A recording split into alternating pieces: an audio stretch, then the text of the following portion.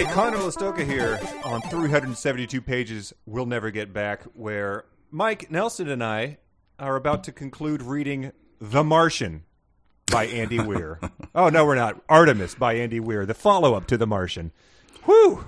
Whew, I was reading the wrong book this whole time. I feel bad. I was just thinking of the several emails we've received that it said this week that had in defense... ...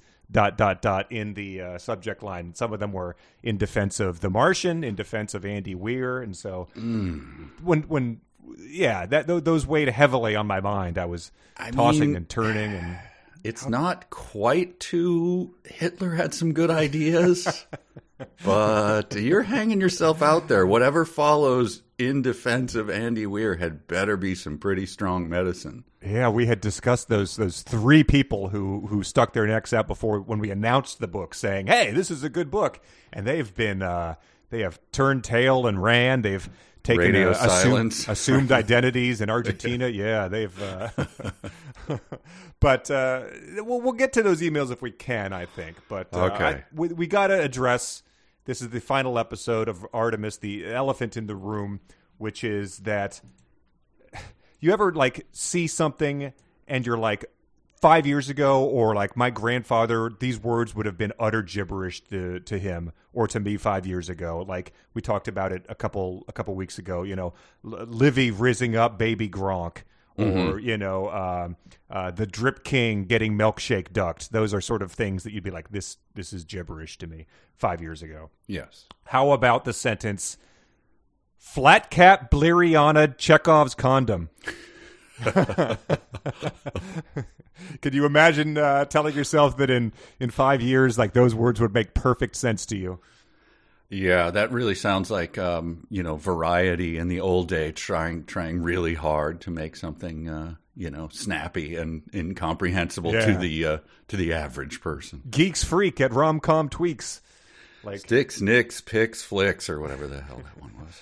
But that's the that no reason to lead with anything other than that is that the mythical Chekhov's condom that was such a prominent part of the book, not mentioned at all in these final three chapters, given the old Bleriana'd treatment from the Mister. To be honest, it was the only thing that drove me toward. Well, it's not the only thing that drove me towards the end of reading it. Like, what? How many pages? Scanning down, I don't think it's going to happen. There's no way. Exactly. The character does appear that gave it to her, that she has evidently some sort of, romance planned with him, but it's not even winked at in the final moments of the book, especially even though she punctures a hole in something that, based on all the fanfic we got in the first episode, I don't even think I used it because it seemed so obvious. She didn't even plug a hole with that, so. No. Terrible. Well, we'll get to all that, but bringing that up, though, that sentence, I did want to share the first email we received this week, which came in from Janelle, who says that she had some Amazon credits to spare, and I don't even know if you were aware of this, but there was she bought the digital version of The Missus, the sequel to The Mister that I guess came out this week. Oh, yeah, I think we mentioned it on this, yes. We might have. But then she opened that up and did an immediate Kindle digital search for this, and it appears Bleriana is mentioned 85 times in the version of The Missus in the Kindle version. What? He kisses her forehead, good, unbidden. An image of Bleriana, one of the girls trafficked with Alicia, comes to mind. Wow. Oh, Zot, Bleriana was only 17. An image of Bleriana crosses her mind again. Chapter 12 is just called, I think it might be called Bleriana. Sweet young Bleriana is outside the locked doors of the ornate reception hall. What? There's a chapter called Bleriana? Not Bleriana's bucket, unfortunately. No, of course not. She did not search for bucket, just Bleriana. But that one might be a dream sequence where she's haunted by, the Bleriana. So that's all Janelle sent us was the first 6 mentions of her in this book. But we're led to believe she might be reappearing, so we might have to redefine that term. Wow. You know what? I forgot also, I should be using the term Zot more. I forgot to do that. Yes, right. But yeah, the the Fax King might have to update its section on getting Bleriana'd to mean not mentioned for the first book, but making a shocking, reappearance in the sequel. Do you think that that just haunted the author, maybe? Yeah, I can't imagine that a lot of people, that was their main complaint with the book. I have to imagine that was only us and our listeners. But somehow it got a little wedge in there, though, tossing and turning, looking at the alarm clock, 2 o'clock, 2 a.m. again, Bleriana. Or her editors like, I told you you could have just mentioned a 17-year-old girl with a bucket. These idiots pointed it out, and now everyone's making fun of you. Oh, that's great. Okay. Yeah. So, if there's ever a sequel to Artemis, that could be the book starts with her pulling it out of her pocket and finding a use for it somewhere on the moon. But we've got a lot of ground to cover before we even get to the sequel. Yes. Yeah. What's the current status of this plot as we enter chapter 15? Well, our heroine, Jazz, the former conservative Muslim, is on her second sabotage run. Right? A repeated beat. Instead of sabotaging rovers, she is now sabotaging smelters. Yes. Which is, I think, the natural progression. I believe Ocean's 12 was smelters. Yeah, that was the Andy Garcia's smelting plant. Right. A little step down from the Bellagio, I would say. So she and this lovable cast of characters, I mean, they're just lovable, right? You got your Bobs, your Dales. Yeah. Your Phobos. Tyler? No, Tyler's the other. Oh, Tyler's Dale's Tyler's boyfriend, yes. Yeah, and her father, and they're all sort of monitoring this remotely as she approaches this smelting plant. And she has actually sabotaged it at this point in time. She's welded a skirt over it. Sure, there was an intense welding scene, which continues to pay off in this one. She's installed a fake monitoring panel that will circumvent the thermostat of the whole thing, so it will continue to ratchet up and up and up as copper fuses out, and the fail safe she's welded shut as well. She's welded something, yes, over the copper fail safe, the thing that would melt and turn off the smelter. Yes, she welded something over that. So and she's doing this all in the service of obtaining 1 million slugs, which one of our listeners calculated was maybe $80,000 because she really wants her own apartment. So she has the goals of a 25-year-old who's sick of his roommate leaving pizza boxes on the table and kicking the bong over onto the rug. So that's her main goal, is to move out into a presumably still kind of crummy 1-bedroom apartment with its own shower. So that's why she has undertaken this massive operation. Yes, she had one of those roommates that leaves just too many notes around. Hey, don't want to be a pest, but found crumbs again. That kind of a person. Yes, so or that you notice they're doing some weird folding of their toilet paper and leaving it in the toilet unflushed, and it's is this something people do, or toilet paper origami? But so anyway, she has enlisted this crew of people, and I haven't really thought about it, but they never discussed if they'd share the money with them, right? I think Dale was just I want to get a beer, but she does a cri de coeur to them about how much do we love Artemis? Oh, right. You have to do this because there might be some gangsters headed on one of our meat trucks or meat ships headed this way. So who's in? And they all do Agincourt, yeah. And no one goes, how much? Right, yes.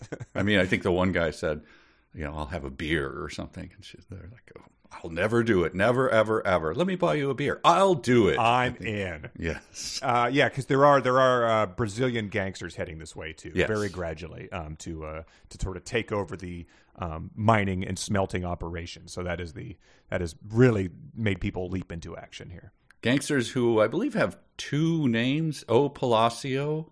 Okay. And then there's the name of the company, and I get those something. I don't know. Anyway, I'm confused about that, but Right. doesn't matter. It's a red herring. Well, the important thing is that Loretta Sanchez Loretta's always the full name. Always the full name. is very much still in the smelting plant, and so Jazz has gone back to, I guess, try to pull her out of there because she knows that it's about to explode. Which I think Loretta probably thinks that as well, since she's in there trying to fix it and has evacuated everybody that she works with into a escape train. Yes, and they've dumped chlorine gas in there to circumvent the. I think somehow chlorine gas was what made everybody evacuate so that the thing could explode because they were, they're not trying to kill innocent people. They're just trying to destroy this thing so they can take over the smelting operation. So the 16-year-old girl can take over the smelting operation. Yes. So they're inside the smelter, I guess. Again, physicality is not one of his strong suits here, describing what... But she looks back into the smelter, and there Loretta Sanchez is in it. So she returns, and then we get... this one was, I think, real or fanfic. How does one introduce herself in a situation like this? I don't think Emily Post covered saving an enemy's life during industrial sabotage in her etiquette books. Here's a little bit of trivia. When was Emily Post born, do you think, Connor? Oh, brother. 1898? That's a very interesting guess. 1872, 26 years before Garrett P. Service Wow. Oh my Edison's God. Conquest of Mars. So that is old as hell. So, good on people on the moon keeping Emily Post alive. Man, so I've never really thought about what her etiquette book must entail, but it must just, again, be like reading the, Baby Gronk milkshake duck type of language, just describing situations and politeness and salad forks that you've never even heard of. Exactly. Salad forks we can't even dream of. I do know that my beloved wife will sometimes compliment someone's china. Okay. And then she will pick it up and look on the other side of it, which seems scandalous, but she always says, Emily Post says this is proper, but as long as when you look at the bottom of it, you say, oh, lovely, or as long as you compliment it. Oh, so it's exactly that. It's things that are, if you want to inspect the bottom of your host china that she is serving you, caviar and crumpets on, you must do this. Wow. Yes. Incredible. So that's my only knowledge of Emily Post. When examining the snooker table of your hosts, it's impolite to chalk the cue unless you're facing south. That's Go ahead, reach into the inner band of their pants, pull out the underwear label, check it out. As long as you compliment it, right. All will be okay. Fruit of the loom. Yeah, it is impolite to bring up topics such as the Teapot Dome scandal or the Hawley Smoot tariff at dinner unless you've been served the first round of dry sack. That's yes. Don't talk about tulip futures, please. It only disrupts the digestion. So Emily Post has not weighed in on this, but we do get some repartee that she would probably approve of because Dale is objects to Jazz going in there because he says, "Are you out of your mind going back to save him? These people tried to kill you, Jazz."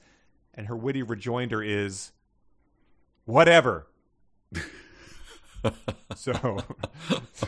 So she's either snapping off one-liners and quoting Emily Post, or she's just a teen sitcom girl. So, Loretta Sanchez, I'm sure appreciates the Emily Post thing, or would have had she spoken it out loud, because she says, "You're the hooligan who ruined my harvesters." Yeah, I said, and I'm the hooligan who sabotaged your smelter. Hooligan? Yeah. What are you? A striped shirt and one of those black masks on? And speaking of, a flat cap? Right. Yeah, it's because Loretta Sanchez keeps saying, like, it's her little bit, like, Jazz will be like, come on, you asshole. And she's like, language. So, I mean, she would appreciate probably the Emily Post thing because she's the one character on the moon who might still be ascribing to her tenets. But she really is a wealthy dowager with the opera glasses, it seems. Yes, and I think I had an 8th grade teacher who used to, like, just shut up and study, and would, like, sleep hungover and stuff. And then someone would make a noise and he'd go, like, what are you hooligans doing? And it would just cause us to laugh uncontrollably, like, oh, stop it, you. And then, some old-timey insult that was like, it just kept rolling, like, you still laughing? The true fans of Emmett Otter's jug band Christmas will know that Mrs. Otter refers to the River Bottom Nightmare Gang as hooligans, and that's the level of what I'm thinking of here. The little mild vandalism of a music store or something is what she's talking about here.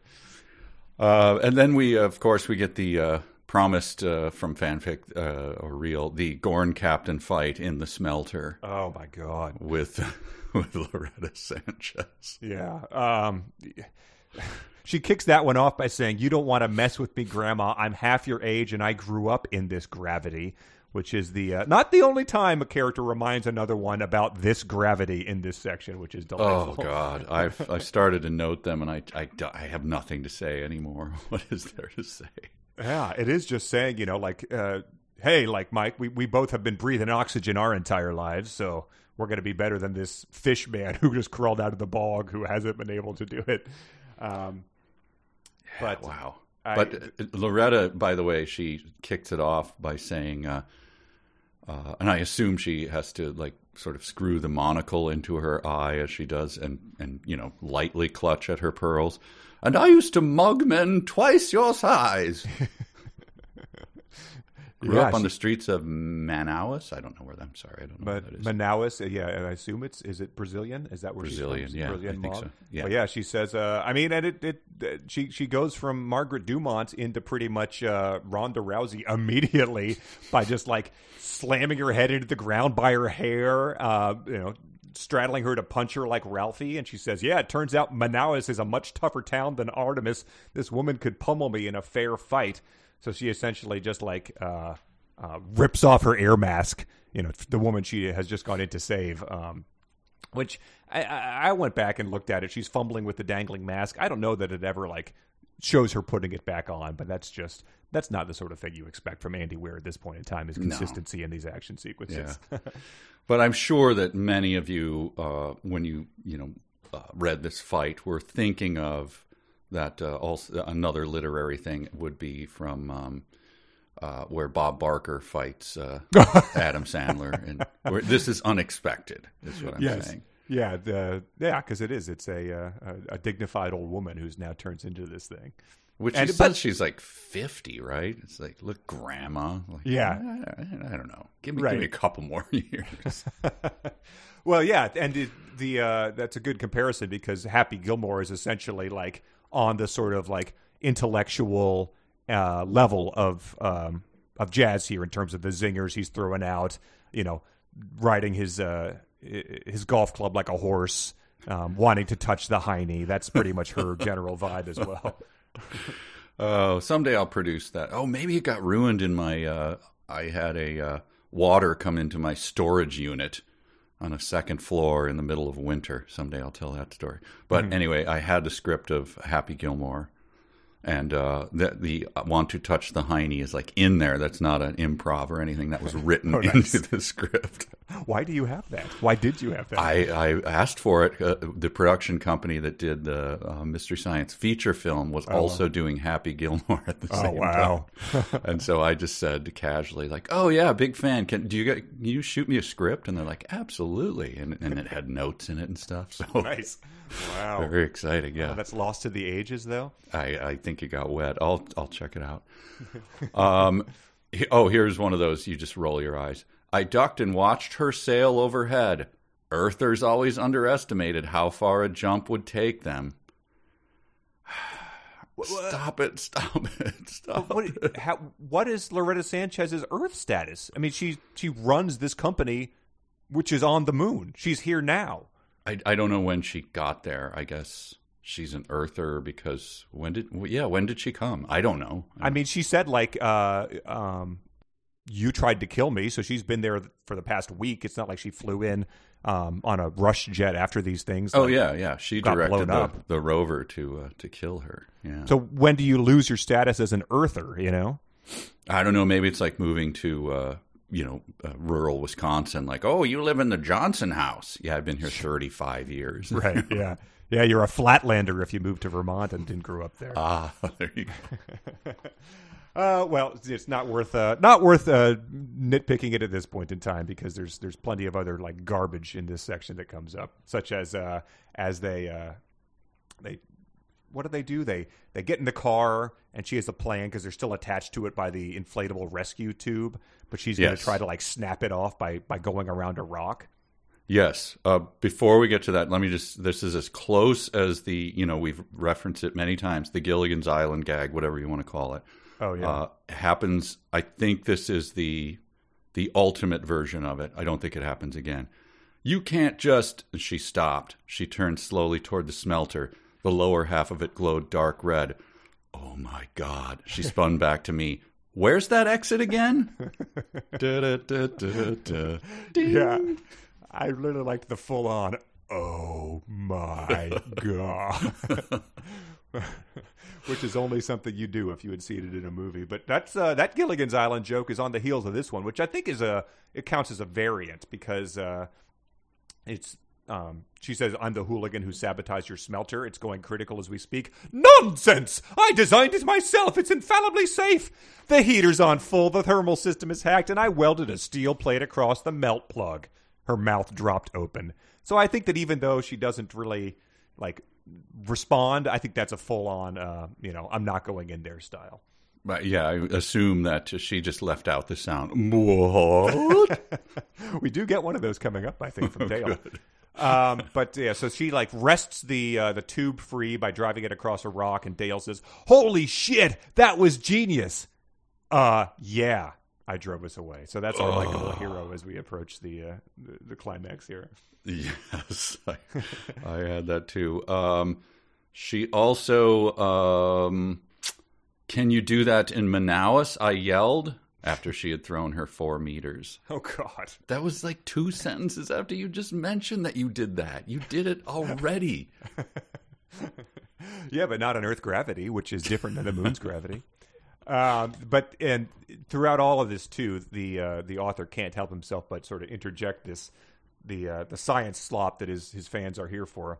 It says the muted rumble as everything goes up lasted less than a fraction of a second. It was one of those sounds you feel more than you hear. That was loud, Sanchez said. No, it wasn't. Dale pried her arm off his shoulders. I could barely hear it. So this is as they're driving away from this explosion they just caused. He saved her from chlorine gas or whatever. But this is the conversation they're having. She's right. I kept my eyes on the terrain ahead as I drove. That sound traveled through loose soil, up through the wheels, and into the cabin. The fact that we heard anything at all means it was loud as hell. You liking it, folks? Yeah, is that who's happy about that? Raise your hand if that makes you happy. And then she's proud of her weld holding up against the explosion. And he says, seriously, you're going to brag right now? I'm just saying, hell of a weld. We're so close. We got so close there. There's an inflatable tube. Like there's things blowing up. We get it. Oh, man. I wonder if it was typed out. Maybe it was crossed out and then he changed it to weld. I like to think that at one point it was that. Yeah, we got to get the rig cut of Artemis. Yeah. I mean, would that change my mind? 80,000 words into this thing after we've made fun of it for 5 episodes? It would give it a little point in its favor. Yeah, that's true. It's a big point in its favor.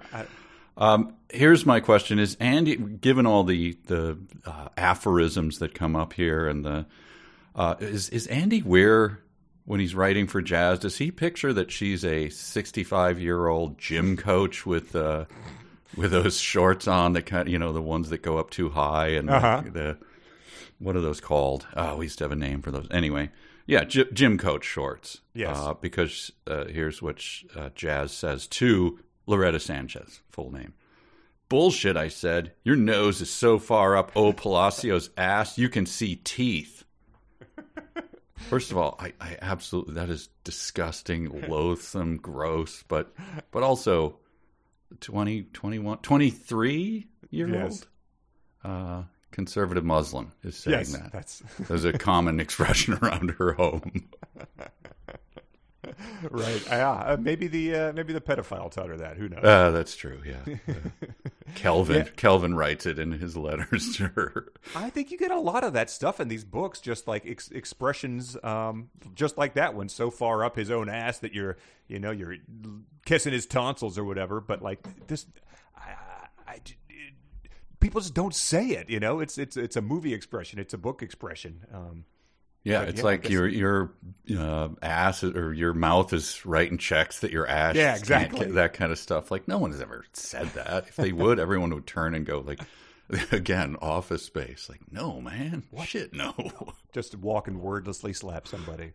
Yes. Well, speaking of things that just you hear all the time in real life, here's Loretta Sanchez. She's upset and says like, she's defending her involvement with O. Palacio, the mob. She goes, they do their thing and stay out of my way while I run my smelter. A smelter I poured my life and soul into, which you just destroyed, you reckless pile of exudate. And then Jazz says, don't think I won't look that up, which I had to look up. It's a mass of cells and fluid that is seeped out of blood vessels or an organ, especially in inflammation. So sort of like, pus and stuff is what she's calling her. A pus bag. I couldn't help but picture, because we just recently did it, Cobra, Sylvester Stallone, like pulling the match out of his mouth as he says, don't think I will look that up later. Like, this is just not an exchange human beings have outside of Stallone movies. Yeah, 100%, because she's still driving, she's driving the moon rover over the surface, to try to race back to save everybody, so... I think it's some of the worst. This section had some of the worst dialogue we've read on the podcast, like during this escape sequence. Like, I keep writing. Or I'll give you an example of it. And I just keep writing. Defenders, you ready to defend this? Sure. I'll put yourself out in front of it. Yeah. Listen, assholes, he said. I'm too gay to enjoy this cat fight. Knock it off, or I'll bash your heads together. You guys gonna defend that? You liking that? Is that making you happy? I mean, to put that on, to defend, I'll put my flat cap on. Mm-hmm. I've only encountered gay people in movies, so that seems like something they might say. I've never been in a stressful situation, so I assume this is how people would react during them. And I've been watching a lot of Sex and the City recently. Exactly. So there's your defense. And then to defend this one, as the very next line ever, what you read is, language! Sanchez resumed dialing her gizmo. What is this character? It's an awful tick. It's an awful catchphrase. It's an awful book. That's all I have to say. Oh, speaking of that, something just reminded me of it. We have to bring this up towards the end, but you and I had a couple facts that we want to add to the string board. Some strange things that came up, and I just didn't note them in my notes. So put a pin in that. Got it. Yeah, I think a few people have wrote in with a few more of their own. So. Okay, good. During that section, I have a couple things to add to the board. Okay. Well, this might be something to add to the board because it might be the first mention of this specific body part in the 372 book. As they're bickering and as he's watching their cat fight, he says, he kept a wary eye on me. Somehow he assumed I was the aggressor just because I wanted to claw that bitch's eyes out and shove them up her urethra. Ugh. Oh, thankfully I skimmed over that or didn't note it. Oh yeah. All you could just say is, "Sir, please." And that was during this, where Dale drove at breakneck speed back to town. As we approached the port of entry, we could see the train docked. Are there times he didn't drive at that speed for any reason? Like, is there a speed limit or something? Like, other times he's like, I don't know, I'm just going to lollygag. There's no reason to not, right? Yeah, it's not I mean, like I it's can't think of why you would limit your speed at any other time. Sure, there's not a nice day where you just put on, some tunes and crank the window and just sort of cruise to see if, lower your shades at the ladies or the guys in his case. But yeah, there's not, there's no traffic. There's no stoplights. You're just going across the moon. But this time he really put the pedal to the metal. Okay. You should do that at other times. I'm just suggesting that. yeah, so they're driving at breakneck speed because they're unable to get anyone's attention. And I guess they're like unclear about how they're going to get into back into the city. But what they do is they take a look at the train that had driven everyone back, the rescued people from the smelting plant, and it says bodies lay in disarray, some in their seats, others piled up atop each other in the aisle. One had a pool of vomit around her mouth, and then Dale managed to eke out, "Woo, WHU." And it turns out that these are Sanchez is upset because it's all their people, and they say they're still breathing, but it says it's in the air. Something's wrong with the air. Everyone in the train was fine until the conductor opened the hatch. Then they passed out. So they had docked back at the city, opened the door, and then all this air rushed in from like the main part of Artemis and knocked everybody out. But they say like nobody was like trying to get to the exits. Nobody was panicking. It was just where they stood. So it happened instantaneously. It was Pompeii. They all just sort of were in the positions that they were. It just hit them like nothing. We get a really good one of those later that is not an earned moment, but God. Let's wait to that. And that is when Loretta Sanchez explains what happened, and Jazz says, her words hit me like hammers. I froze. I just plain froze. So, hammers, those things that famously freeze you. I mean, I guess you've put them in the freezer for a long time. Yeah. Causes a little burning skin, like a freezer burn. Yeah, hit someone lightly on the sides of the temple, and then hold the hammers there that are below zero. I suppose they could freeze. I could imagine a also ran like Super Nintendo game, like where you get the character gets a freezing hammer that freezes his enemies or something in like Arrow the Acrobat or something. Just like no one played it, but it exists. So it could be accurate. Sure, yeah. But so what she's doing after her words hit her like a frozen hammer is she explains what has happened in the air, which is some chemistry, but it says methane, chlorine, and heat will make several compounds, most of them harmless, but it also makes chloroform. Dale sighed in relief. Oh, thank God. Sanchez put her head into her mouth and suppressed a sob. They're going to die. They're all going to die. Which credit. I think it might be the only funny one of those Gilligan sort of boyoyoyoing moments throughout the book so far, because he thinks it's a good thing, but she just says they're all going to die twice. Oh, woo, it's just chloroform. Oh, you idiot. Right. Like if it had been, like any gas you use to knock someone out is probably like, yeah, a trained anesthesiologist knows how much this is going to work. Too much of it is probably not going to be a good thing. Right. And she says, like, based on the concentration, the best case scenario is they'll all be dead in an hour. So we get the clock ticking. We get the sort of very similar Ready Player 2 scenario, right? There was everyone was passed out in their spider coffins, and if they didn't, gunt hard enough in an hour, everyone's gonna die. So, people like the hacky sci-fi authors like these ticking clocks. Right. This one, however, is very convoluted. I couldn't follow any of it, but we did get this little bit of science that this froze my blood like I'd been hit by a hammer. Both the rover outer door and the collet had been badly warped. Both leaked air like a sieve. Oh, my God, that's terrible news. But at least there wasn't any big holes. Oh, okay. So that's good news. I was worried there for a second. I was worried there were stakes, but there are none. It's fine. Yeah, it's the whole book has led you to believe that there's airlocks and vacuums that are insanely important to the survival of this city. But I guess leaking air like a sieve is fine as long as they're not big leaks. Big holes. So, and we get he does start playing us out with some of the hits as we get to the end of the book, which is it's nice. You don't want to just tease things and never mention it again. So we get one final. Okay, once I'm in, I'll haul ass to life support. They've got tons of reserve air. The emergency tanks. I'll open them all. So yeah, exactly. Golf clap for that one. The lighters were in the air, and he delivered. Yep. Quick Sonic challenge. Speaking of greatest hits, yeah. I think we had this one before. I'm not sure. I'm gonna have to. It's only one word, so I have to spell this. Okay. This is jazz. Okay. It's FUUUUUCK. Okay. I said. Oh, and so what has just happened here? A constant leak. There's a leak, and Mrs. Dumont and Dale have just passed out to the ground because they took off their mask and the chloroform was in their vessel or something. Yes, and airflow rates are very important here. ISRO equalization valves are involved, so just put that in your character as well. Classic climactic action from a sci-fi novel. Sure, yeah. Okay.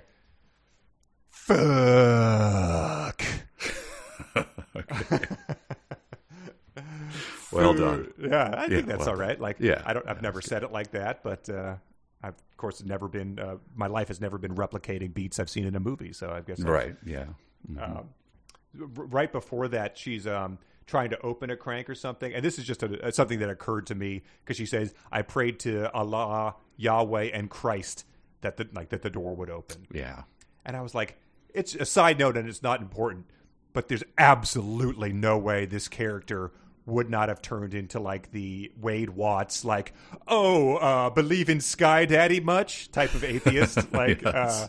At this point, of course, flying spaghetti monster tattoo type of thing. So I thought that was just a missed opportunity by him there. Also, no, you didn't, is the other thing. You're just saying that as a tick. You obviously did not stop and do that. Yeah. And then talking about another thing that is surprising we never got to was she goes back to the rover. She sees that Dale and Sanjars are completely unconscious. Goddamn. Note to self, don't take the mask off. This was the first note to self we were given by this character. That's another missed opportunity by this man. I assume that's probably something that features in all of his books. The Martian guy must have been taking note to self because he was by himself the whole time. I'm assuming that's an homage to Dirty Work. Yeah, I wouldn't be surprised if he was a fan of Norm Macdonald, but it would make me ashamed about that, I would say. Yes, dang it.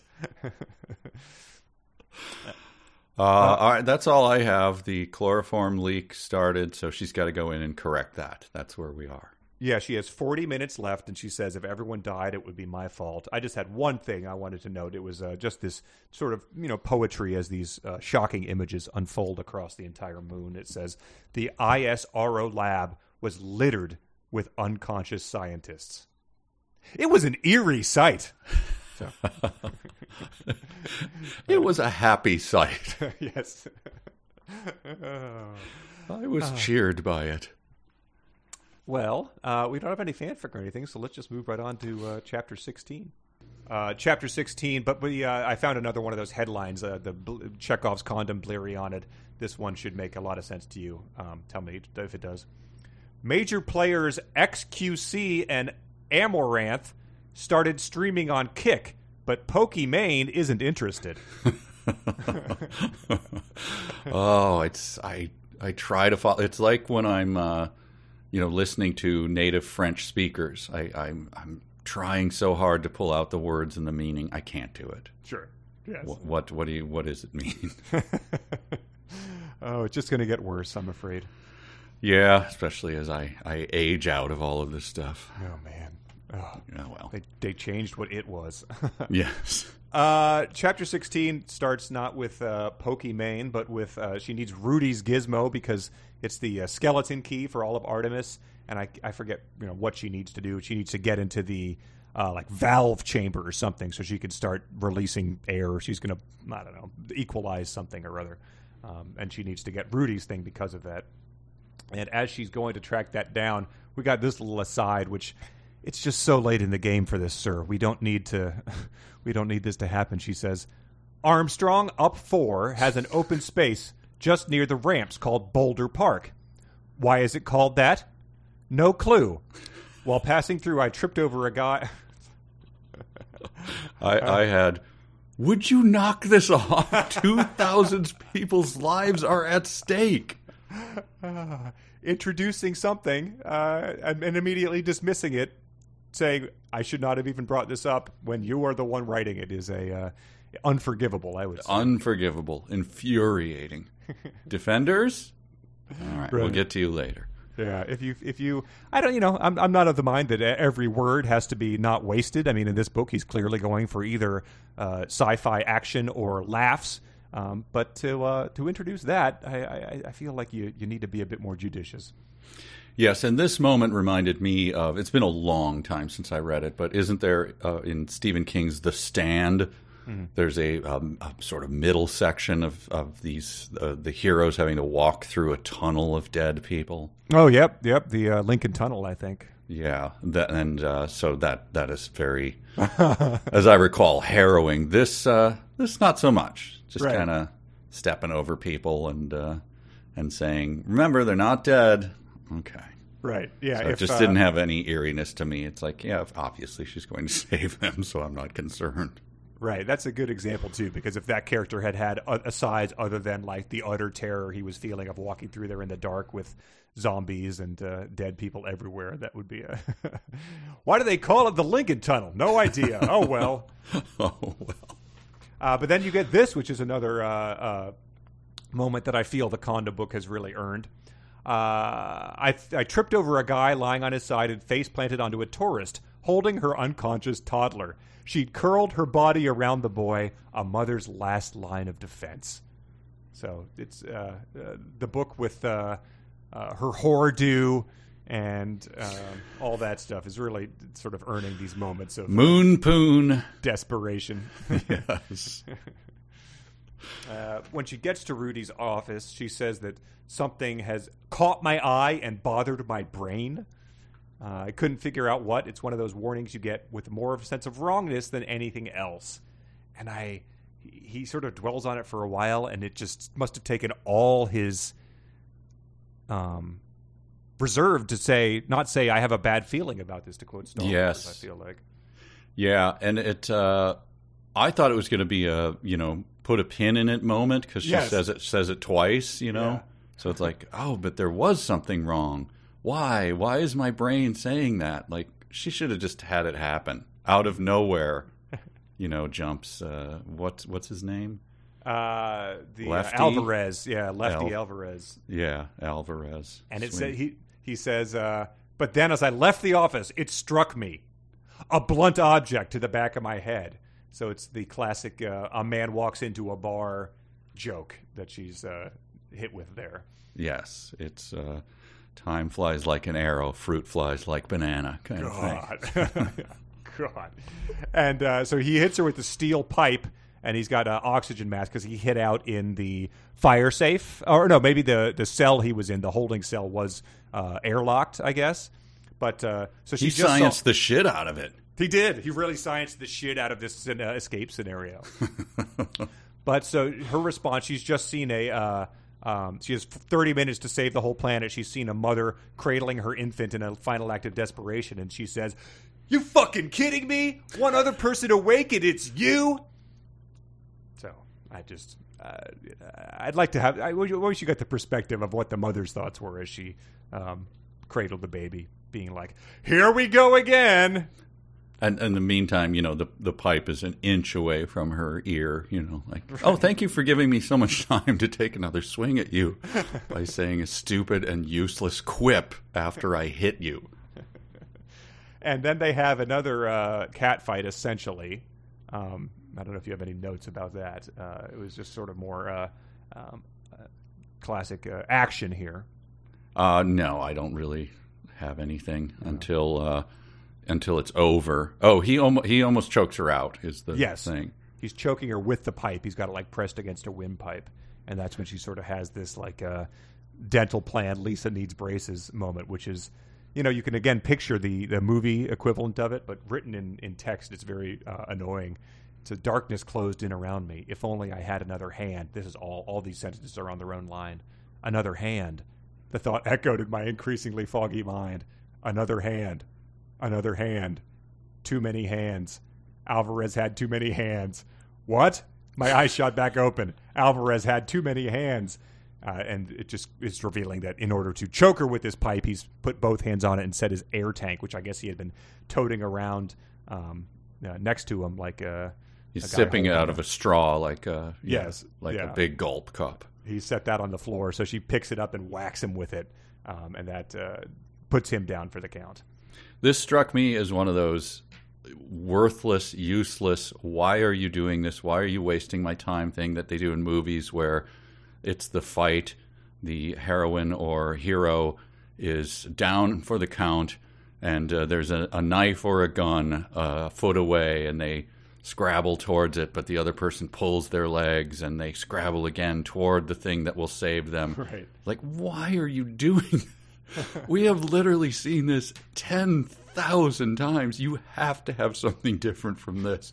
Or the choking, where they're just, their left hand reaching for the rock or whatever. That's exactly what he's doing here. Yes. I found it incredibly annoying. Like, please stop wasting my time. Right, especially in a book where it's even harder to convey to the reader what's actually happening. Especially with another hand, period. Hard break, another hand. But yeah, he had put his tank down to strangle her, so he's not very smart either, because that would seem like something you'd prioritize when you've seen everyone else drop unconscious around you. But she says she has 35 minutes left, and says, nevertheless, with over 2,000 people in town, some were sure to die ahead of schedule. So it's not like everyone's on the same little schedule here, because people have different medical conditions, or I'm sure the baby probably is going to die before everybody else. Right. So, yes. yeah. So that's just important to keep in mind as we move ahead with our quipping. And that was where I wondered for the first time. I was like, is the pedophile X still on the moon? We never really got a sense of whether he was deported or, once he was beat up, whether he stuck around, he's dealing blackjack at one of the casinos or something. Who knows? Did Nuji send him to Saudi Arabia? We don't know. You'd think that would be mentioned after they beat him up, but for all we know, he's just like passed out next to the craps table or something. Right. And again, as you mentioned, infant on the floor, she takes Alvarez. She's like, I can't trust that he won't, wake up again or whatever. I handcuffed Alvarez's good arm to the air shelter handle and threw the key out into the hall. You're welcome, Rudy. Oh, God. She quipped to the unconscious Mountie. Yes. I can't hear you, but thank you. I think that she's been horny for Rudy at times, so I'm surprised she didn't just go in and take a little squeeze of a peck or something like that. But very horny for him. Yeah, maybe seeing the dying baby would put would freeze her libido like it had been hit with a hammer. Right, like that hammer freezing stuff. Yeah.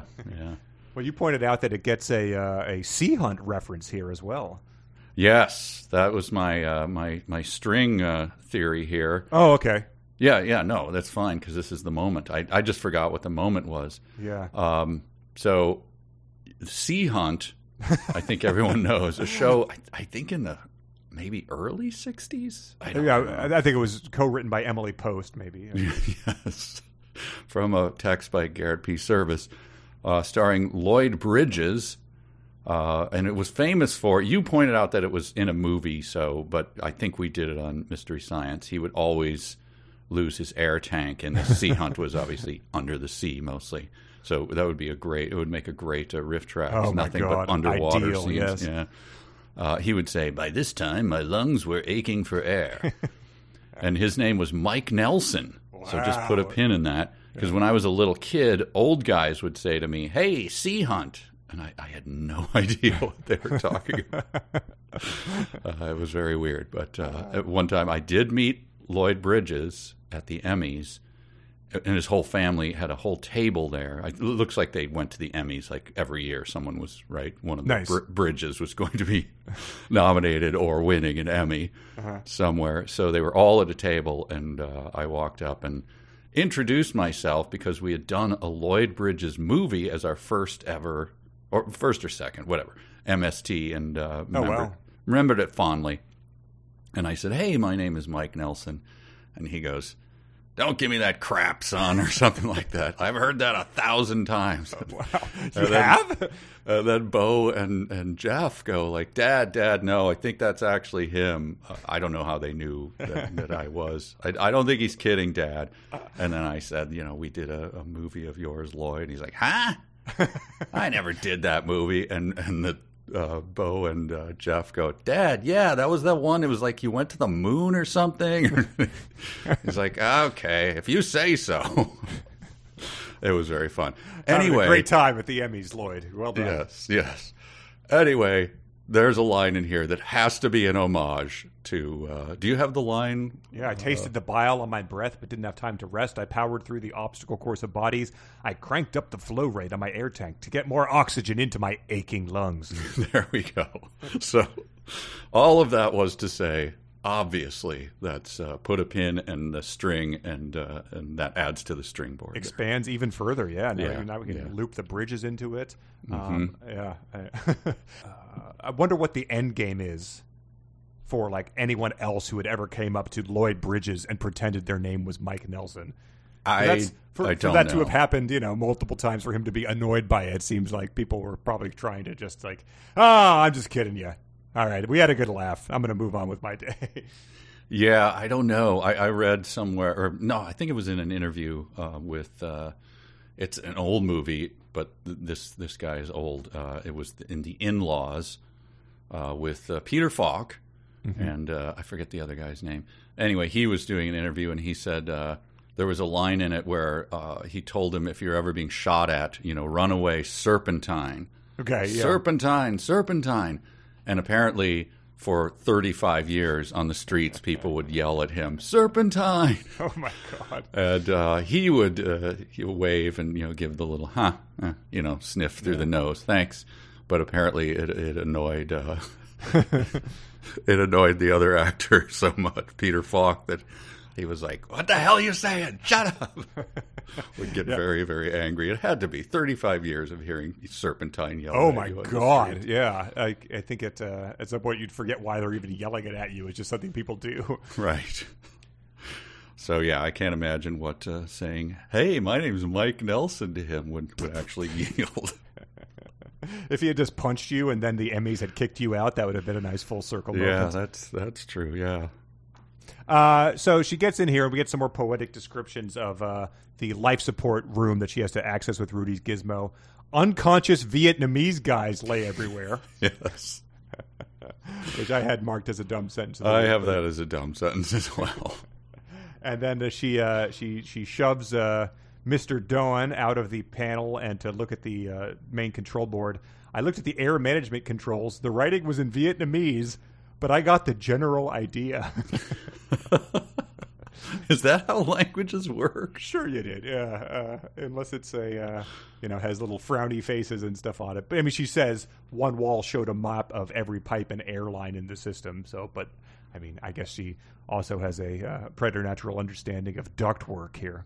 Right. Vietnamese ductwork. She is a genius, after all. It does seem like you could probably say, like, listen, on the moon, this if anyone needs to come in here and try to work in this, it's got to be, France has signs have to be in French. I mean, sorry, Quebec signs have to be in French and in English as well. Like the moon would probably have some sort of order about critical infrastructure. You would think so. Yes. You would think yes. Okay. We have a lot of signs in Minneapolis are. In 3 or 4 languages, and one of them is Hmong. Wow. Which is the a Vietnamese mountain people who have their own language. Okay. So that's so you'd think that the Vietnamese guys would give us the same. You often look at those signs and get the general idea. I get the general idea, of course. Yes. This I liked, that she's like looking around here trying to figure out what to do, and it says, "My gizmo rang in my pocket. It was so unexpected. I drew my pipe, ready for a fight," which is an interesting reaction to your phone ringing. I've never done that before.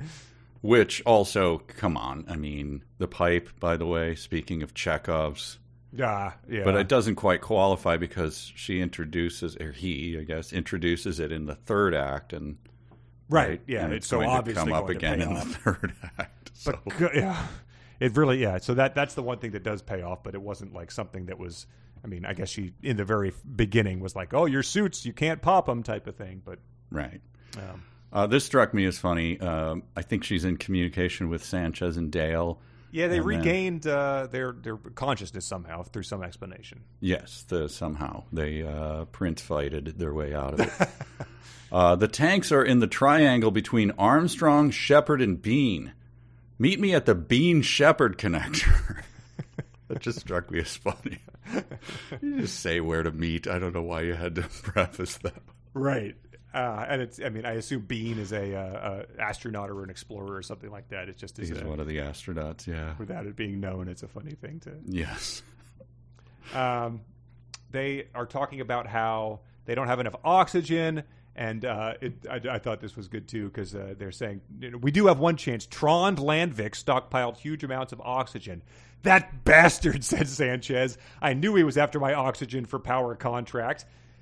Rest in peace and all. He was murdered by the mob that I'm in business with, but that son of a bitch, my heart goes out to his child, that dick. Spitting on the ground. Yes. I understand she's physically disabled. But still, you son of a... And that right after that is when Jazz looks over the control board again. Thank God Vietnamese uses a superset of the English alphabet. Which is, to spoil again, my second dumb sentence of the week, but I'm not going to let that one go unaddressed. We're tearing through them. This struck me as odd. Naturally, the tourist airlock was the farthest point from the Armstrong connector tunnel. I mean, where else would it be? I don't know. The closest point? I don't know. It's just where it is. What the hell do you mean? I don't know what that means. Yeah, I mean, naturally, I guess if you think about the layout of the dome work of a moon colony, that's something everyone would assume. Like that's. I mean, where else would it be? Sarcastically, like what? I don't know. You're writing the book. You tell me. You're the science person. You made it all up, and we've clearly established you didn't give it a lot of thought in many places. So I don't think anything is natural here, sir. This is another good one where he's just dumping a lot of weird infrastructure on us. Bean Armstrong connectors, natural tourist vaults and stuff. And this says, so the clock is ticking, 25 minutes till everyone dies, probably less. I plowed through Conrad ground as fast as I could. My home bubble had some of the most Byzantine passageways in town. When you put a bunch of artisans in one place with no zoning rules, their workshops expand to fill every nook and cranny. And that's right before it explains that the tourist airlock was the farthest point.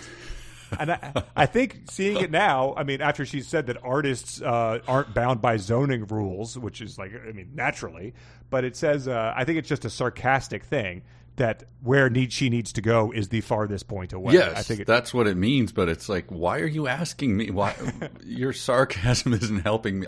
You're asking me? I mean, where else would it be? Am I right? Rolling your eyes at me. I'm just standing here like, I don't know. I'm just reading the book. Well, it doesn't stop because we get this type of moment, which is from Margaret Dumont. He's going to try to put them both in their suits so that they're able to go outside or something. Yes. It's taking a while to cram Sanchez into your gear. She's kind of tall. I beg your pardon. I'm 664 centimeters, exactly average for a woman. I'm not tall. Your saboteur friend is short. And then I'll let you do her next response because Jazz says, "Don't stretch out my suit," I said. Don't stretch out my suit. I'll defecate in your suit. Oh. This is a 50-year-old engineer, highly paid scientist. Yes. Was flown to the moon to rescue a smelting operation. Yeah. Just passed out and regained consciousness. Very high-level manager of many, many people in a critical infrastructure. Yeah. I'll defecate in your suit. That just got, I just held down the exclamation key on the note for when that happened. It's so out of character and so unimpressive. Keep moving. But then, immediately following it, I thank Dale for this, reminding us of the stakes. It's a little on the nose, though. Mm-hmm. Sanchez, shut up, Dale said. Jazz, save the city. Oh, is that what? Yeah, I mean, Jazz, I'm going to put that song from Kill Bill, like Battle Without Honor, over the system PA so it sounds really awesome as you save the city. Bum. I had to save the city. I knew what I had to do. Oh, the equivalent of, please, ladies and gentlemen, remember, this is a double elimination tournament. Yes, but at least you understand why they needed to do that, because no one understands the rules of competitive arm wrestling tournaments. We all understand that he needs to save the city because many people are going to die. That's true. I just wanted to read this. We what did we have? What was the hell of a thing we had? Hell of a weld or something? Hell of a weld. Yep. But we get this description. Normally you do the shit when the airlock's not venting. You take your time, inflate, and wait for the EVA master to check your seals. The pressure in the airlock decreased, so my ball grew like a balloon in a vacuum chamber. That's not an analogy. I was literally a balloon in a vacuum chamber. I crawled forward. It's hard to move in a partially inflated ball. So that may be the closest we get to the hell of a rig, I think. You must have been, like slowly rising from your seat as you read it. Like, come on. Like you're looking at a craps table or something.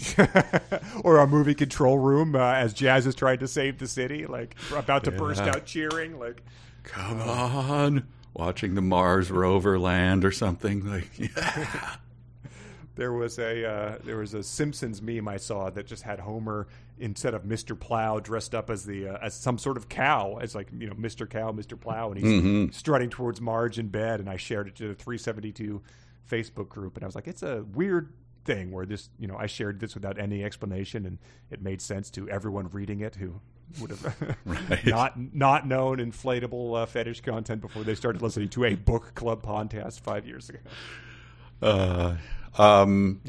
Chekhov, by the way, brings up the pointy stick in your inflatable life support system again. So just reminding us that the pipe exists. Thank you.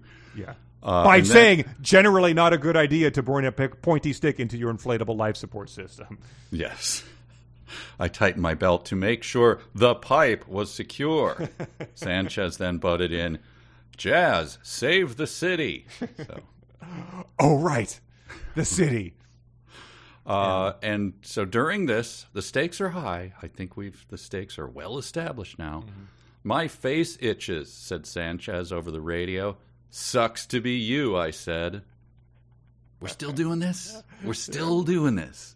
Can you imagine the cave divers in Thailand rescuing that boys' soccer team, saying that, like radioing that to each other? Hey, my kid. I don't think my kid made it. Sucks to be you. Unbelievable. And not to mention one more instance of just like adding this in. She's like rolling across the terrain in her inflatable ball. And it says, whenever I hit a bump, I bounced into the air, parentheses, well, not air, but you know what I mean. God damn it. Stop it. Can you file a cease and desist to an author? Like, retroactive? Yeah, maybe we could get some damages from this thing. I don't know. Have you been exposed to Artemis's shitty science talk? Contact me. Right. And then soon after that exchange, it says, Sanchez, she has 10 minutes, I think. Sanchez, how accurate is that 1 hour estimate on chloroform toxicity? Quite accurate, she said. Some people will already be in critical condition. Sucks to be them, lol. Oh yeah, so she's aware of like the immediate volumes of, because she talks about it, like you have to mix at a certain temperature and this to create that gas. Mm-hmm. And so how accurate is it? Like, I don't know. I was running out of a smelter that was about to explode. I said a bunch of crap. I assume that's it. How accurate is it? Yeah, and it happened to be the naturally round number of 1 hour. Like, hang on, let me, I guess, get to a computer and pull up all the schematics of everything and estimate and even then I'm within several hours. I don't know. Yeah, really. I mean, where does Armstrong meet Bean? I don't know the diameter of that connector, so it's hard for me to estimate how quickly it would fill with gas.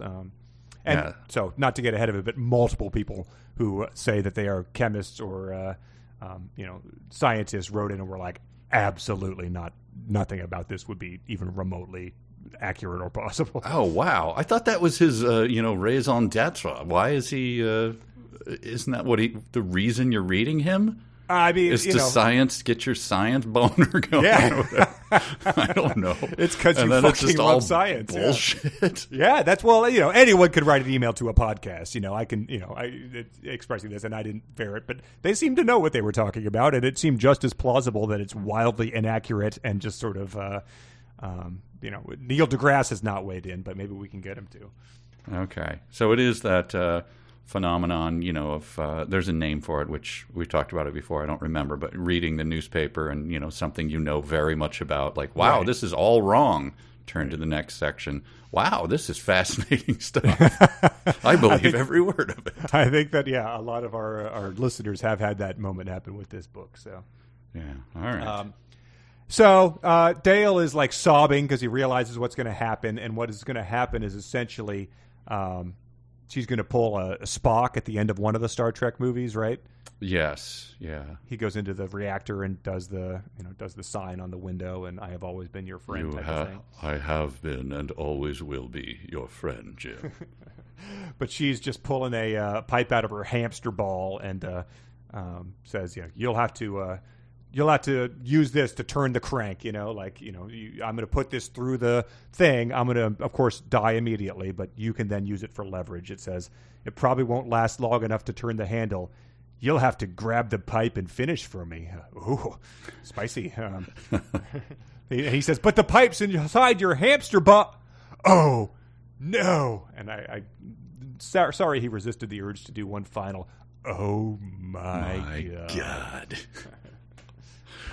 But this is, I thought this is rather late in the game for, I believe the term, it comes from a book, Save the Cat, about screenwriting or storytelling. Yeah. If you want someone to like your main character, you pretty early on have them do a Save the Cat moment, right?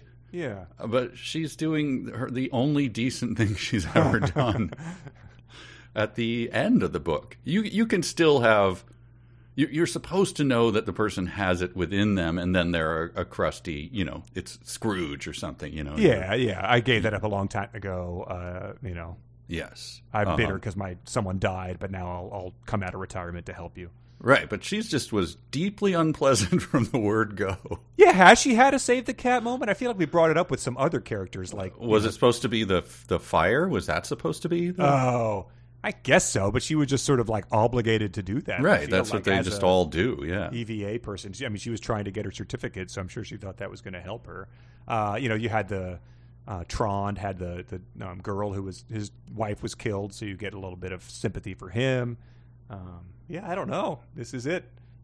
Yeah, but mostly it's her entire character sucks to be you, right? So, yeah. So this is just odd that this came up this late in the game. For something that is 100% her own doing, Like if McVeigh had run back into the federal building to save one person, you wouldn't be like, I'm giving him some credit here. Like, jeez. I don't know. Like, what else? Like, the stakes are the same. I agree. 2,000 people are about to die. Yeah. Yes. Through her sabotage. Right. So, not. But you do get this, which made me happy. Like, I just wrote, I'm glad she's suffering, because it talks about what happens.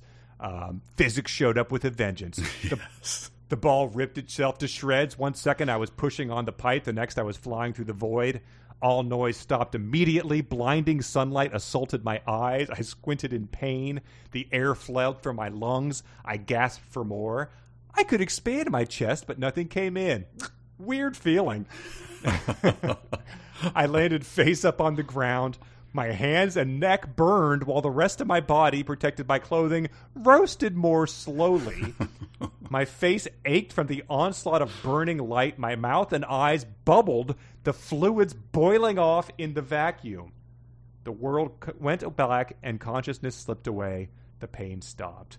So, I sort of read these and took breaks between chapter. I just said, I can't wait for the overly detailed yet glib summary of how she's going to survive. Yes. Not for a second do you think that there's a chance she might not, even though this sounds pretty much she's done for. Yeah, and you can't help reading the beginning of that. All noise stopped, blinding sunlight. The air fled from my lungs. I could expand my chest, but nothing came in. So, yeah, that happened. That's what the weird feeling felt like to me. Okay, I don't think that people who are, like currently drowning or burning to death are going like, weird feeling. Yeah, I mean, think about what waterboarding is like. You do that to simulate the feeling that someone's drowning, even though they're like, they know that you're doing this to them. It's still like the most panic-inducing thing possible to extract, confessions from known hardened terrorists, and she's still here being like, violate the Geneva Convention much? This probably won't speak well of me, but I have been waterboarded. But okay, all right, all right. Like, I'll tell the story on a mini. I think you're going to have to, yeah. Cabin weekend that got a little out of control. No, it involves a nephew in the military. So oh wow! At least there's some connection. It wasn't just. I'll explain it on a mini. Sure. All right. Well, we've got that to look forward to. Okay. I mean, and hey, maybe if it sounds good, we can do it. Redo it live. That'd be a fun. Yeah, we'll do it live. Yeah. And then that chapter ends with the email from her buddy Kelvin, who's just like, they say the whole city's gone offline. I don't know why email will be the exception, but I have to try. Are you there? Are you okay? What happened? And the emails, I think we all have agreed, have not really paid off. Was this one necessary at all? I think there were chapters where there were none, right? There were, yes, exactly. The last chapter did not have one. What was the point of this? Why did we need this? This is helping no one. Yeah, I think it's just because this is the last we hear from this guy. We can get ahead of that. That's another one. Come on. We all assumed, right, that this guy was going to show up or be your not love be who interest. He says, yep, exactly. Like I reached behind me for the pipe, but I didn't have to. It was Kelvin. Like, nope, he's not coming. I've been a member of O Palacio the whole time. Yeah. Ugh. Well, we enter now the final chapter of Artemis, and it does not come too soon, because essentially what you just joked about is how the chapter starts. It's a sassy, that happened. I awoke to darkness? Wait a minute. I awoke? How am I not dead, I tried to say. And then the Sonic challenge. I actually said... So there you go. Yeah, I would like to hear, was it Rosario Dawson who did the audiobook? That'd be an interesting thing to hear how she interprets it. Right. And they're they're with his father and a Doc Roussel, and she says, yes. It's going to be a painful recovery, but you'll survive. So that was an unexpected moment. I'm relieved. Doc Roussel, who comes up a lot, I believe was mentioned before in some sort of incident. But it really, Old West name there. Doc Roussel. Like, come on, Sawbones. Yeah. One of my cowpokes done got kicked in the face. Yeah, Doc. Bite my leather holster, because this is going to really hurt. Yes. And this was an interesting detail to add in late in the game. It says, my eyes were adjusting. I saw more of the room. I was in a small hospital-like room. I say hospital-like because Artemis doesn't have a hospital. Just Doc Roussel's sick bay. So that seems, a little irresponsible, I would say. In the wake of the big submersible accident where those guys went down there and died this week, like, you'd think that would be something that would give you pause as you went to the moon, that there was no hospital. Right. But if you're the author, you could also just say, I awoke in Doc Roussel's sick bay. And Sure, yeah. No one would go, was it hospital-like? Why didn't you tell me whether or not the room that you woke up in was hospital-like? I'm very hurt that you did not include that. Yeah, another unforced error. And then she says to Doc, like, how did I, what happened? Give me the whole thing. And then Doc Roussel says to Jazz, I'm your doctor, so I'll take good care of you, but we're not friends. Let go of me. And I just wondered, where did the friends thing come in? Did my friends grab me and ask me how everything, like, what? I didn't understand what that meant. I'm your doctor, we're not friends? Like, I wasn't treating you like a friend. I was asking you, how did everyone in the city die? Like, hey, man, I'm not your friend. Oh, yeah, I think that does not follow. I think it's just her being a professional, essentially saying, like, I hate you because this was all your fault. These were self-inflicted wounds I'm treating. Like, yes. I had to because I took an oath. But that's the that comes later. Like, Doc Roussel doesn't like you comes later. So I'm like, oh, okay, that was it then. All right. Yeah, we're not friends just because you banged too many guys, Jazz. Right. I didn't even know you were responsible for this. I'm just incredibly judgmental about that. Well, let's read about how she survived. It says essentially Dale and Loretta Sanchez saved you. You were out there for 3 minutes. The human body can survive a few minutes of vacuum. Artemis's air pressure is low enough that you didn't get decompression sickness. Okay. The main threat is oxygen starvation, same as drowning. They saved you just in time. Another minute and you'd be dead. And it says you have second-degree burns on your hands and the back of your neck. I'm assuming they directly contacted the lunar surface. And you have a pretty bad sunburn on your face. We'll have to check you for skin cancer once a month for a while, but you'll be all right. It doesn't really sound like a scenario where you'll be all right as a diagnosis. That sounds like, months to live, maybe. Like dermatologist visits are like a yearly thing, I feel like. So this sounds like it's really ratcheting up your fear of how much this radiation has affected her. Yes, your kidney functions are at what we call suboptimal 9%. You barely have your liver is shriveled, of course, from the sun, and you've lost an astonishing amount of blood. I don't even know how. Yeah. We continue to have to pump blood into your system. Your weeping fluids lesions are not healing. Your electrolytes are so askew. Your white blood cell count, you'll be fine. Oh, that was almost a spit take. Damn. But then she sort of leaves and lets. Does she let Svobo come in? Yes, Svobo. Rudy. Rudy comes in. And he says. Just people just start hand waving stuff like take off your suit on the moon, you'll be fine as long as it's not a couple minutes. If this had happened anywhere else, there would have been deaths, but we don't have cars, so no one was operating vehicles. Yeah. Thanks to our low gravity, no one got hurt falling to the ground. And then she says, no harm, no foul, which I think you would just put the pillow over her face right then and there. Quietly. Yep. But then he glares and says, 3 people went into cardiac arrest from chloroform poisoning. All 3 were elderly with pre-existing lung conditions. So that's a fun thing just to tell her. The very first time she quips, that's a good thing to hit her with.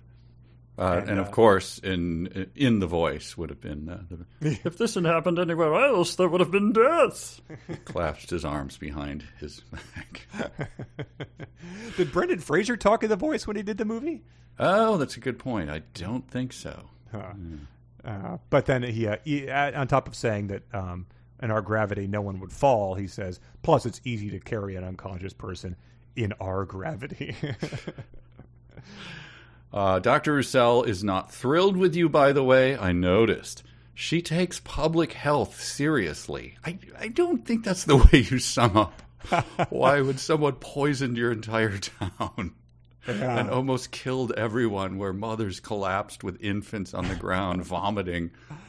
I don't think the description is she takes public health seriously.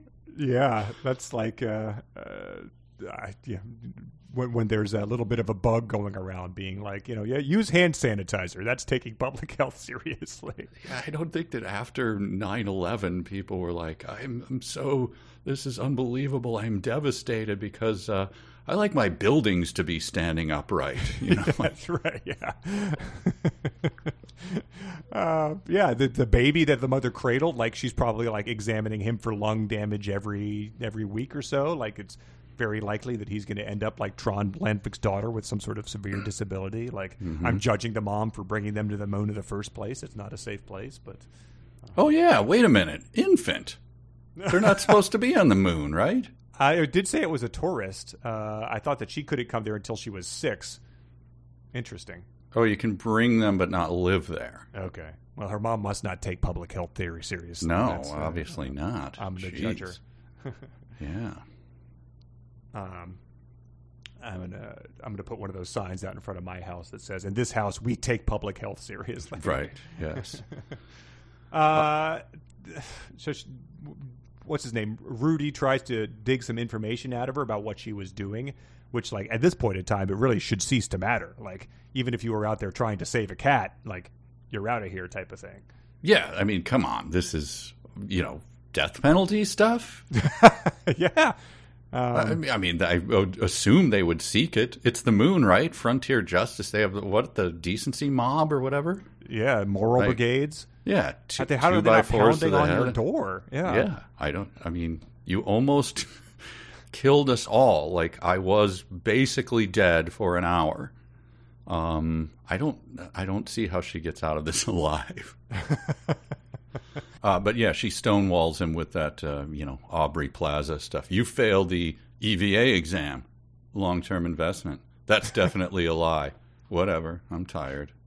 Like, I don't think that's the attitude to be taking. What was Dale doing with Loretta Sanchez? Maybe they're dating. Shapiro's gay. Maybe he's not very good at it. Yeah. I mean, I thought that was the slightest bit funny. You gotta. Ooh, one of the defenders. Credit where it's due. I mean, one of you the can't defenders. just brag on everything. Okay. There's one Aubrey Plaza line in there that was okay. Okay. But then, as Rudy leaves, he says, "You might want to pack some light clothes. It's summer in Saudi Arabia right now." Wow. Because Rudy talks like another character on the show that Rudy was on. Yes. So that's looming over the whole thing, as it rightly should. But then Svoboda comes in, and that was where it occurred to me. Actually, someone ruined the surprise for me last time that the condom wasn't going to pay off. I didn't tell you. I didn't try to make it happen. But he came in, and I was just like, he's not going to mention it, is he? He just comes in, lets it slide, even though that's all he's mentioned every time he's seen them. I did have the note before we even spoke about it. I'd like to point out that it is getting late in the game for the condom. But he does point out that once people woke up, they checked on their neighbors. If it weren't for our tight-knit community, that wouldn't have happened. What unites them? Their loose attitude towards marriage, sexual relations, except for, that one. Having to share a shower down the hall. The tight-knit community of conservative Muslims, Jews, Koreans, Russians. Right, who all do different jobs and don't seem to interact much. And she can walk around as, the town floozy, and everyone judges her because they're so tight-knit. And pretend to be a conservative Muslim, people don't recognize her. So tight-knit? Okay. You say so this late in the game, I'll believe it. Pretty much Christmas River if Cinnamon had gassed everybody. Yes. Yeah, if she had made a pie that had, strychnine in it and everyone was like, essentially on the toilet for 3 days straight, there would have been, I don't think you would get this reaction, which Fobo says, people don't seem that mad. Well, some are, but most aren't. So, yeah, one guy bangs a 14-year-old, gets the shit beat out of him, and by the Morals Brigade, everybody gasped. Live and let live is essentially the attitude. Right, yeah. And Dale hangs out with her dad, And Yeah. she's like, what?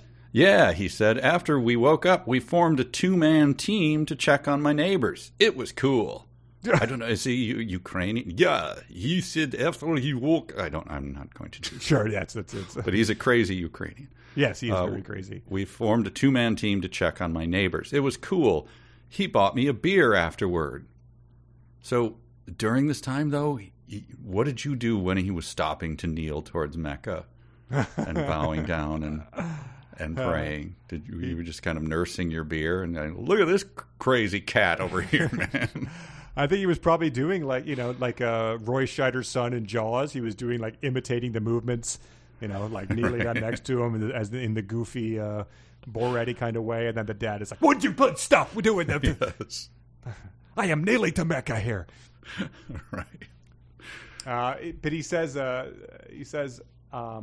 was a lot of engineering failures. People are asking questions like, why aren't there detectors in the air pipeline for complex toxins?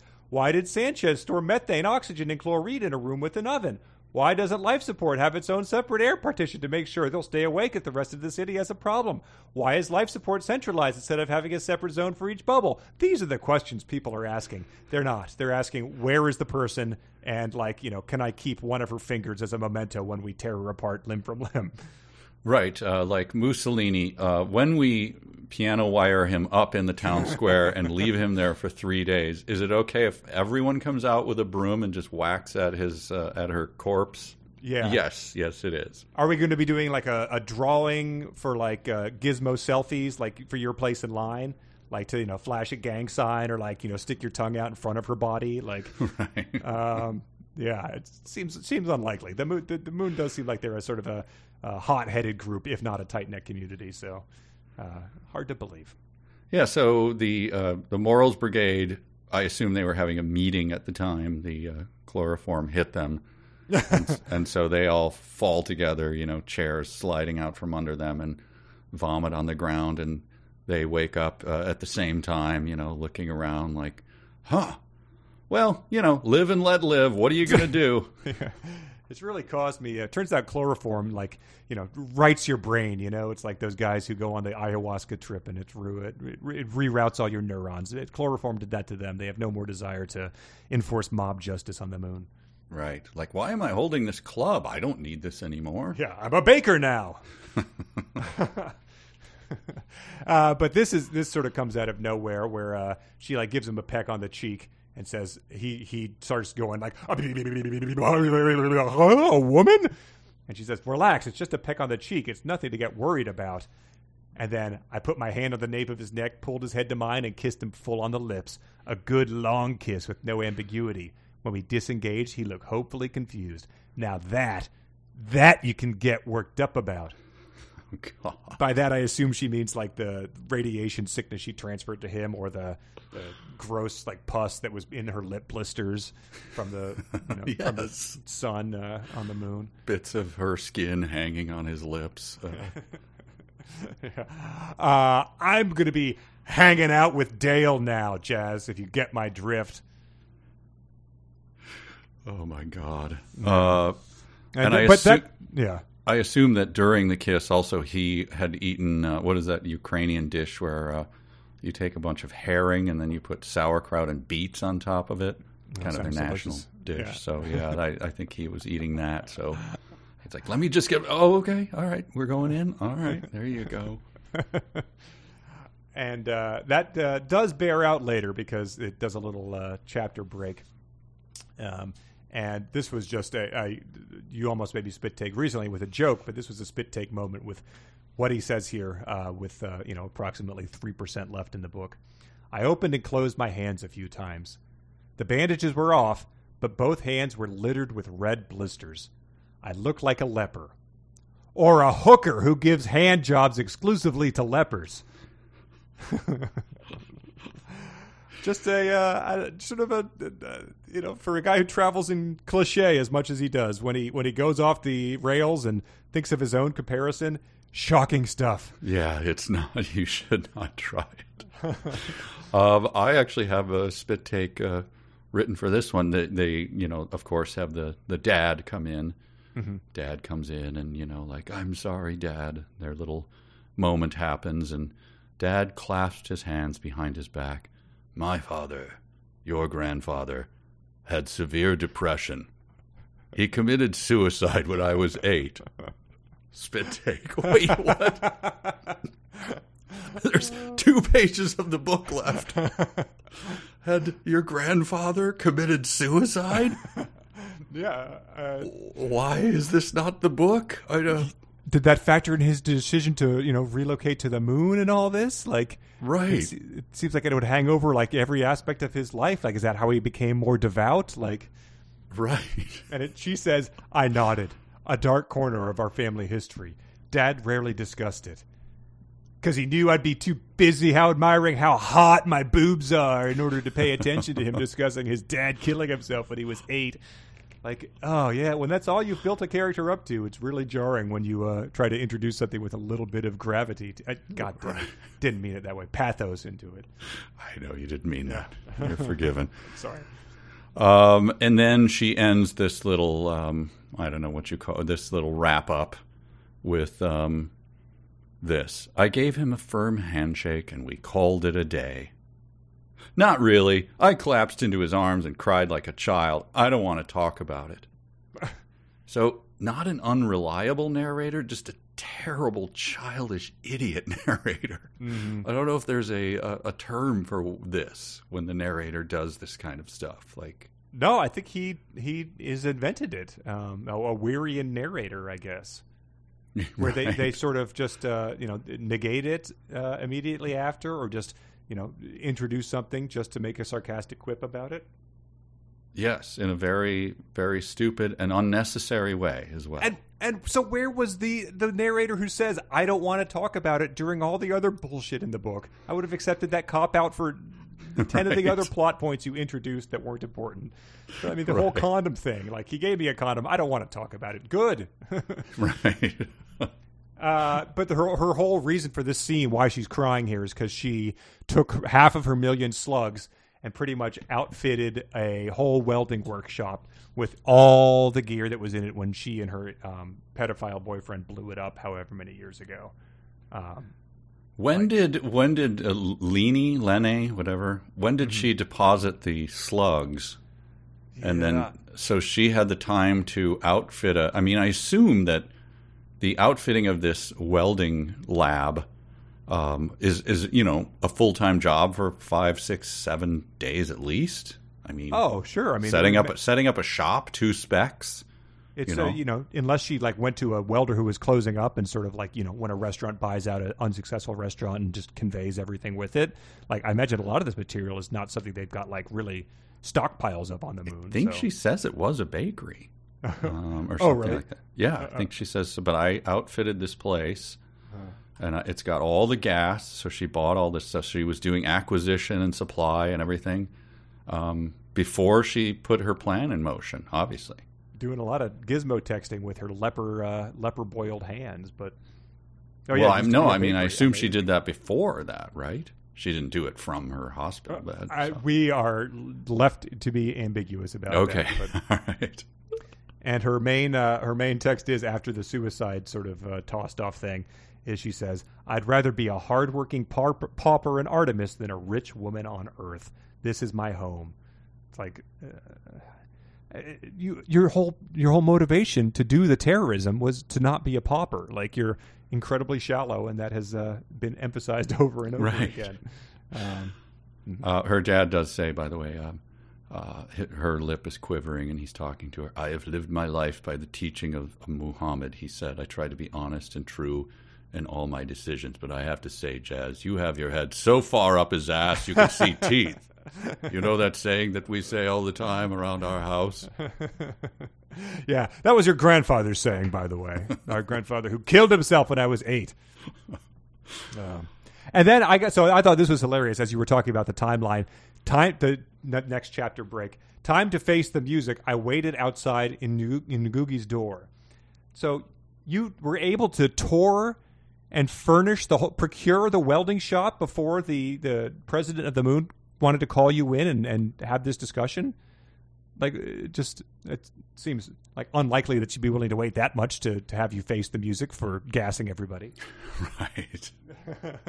Like the guy you procured all the welding equipment from, was he like, yeah, this would normally cost 100 slugs, but since you just gassed me and my family, it's going to be 10 times what it would normally cost.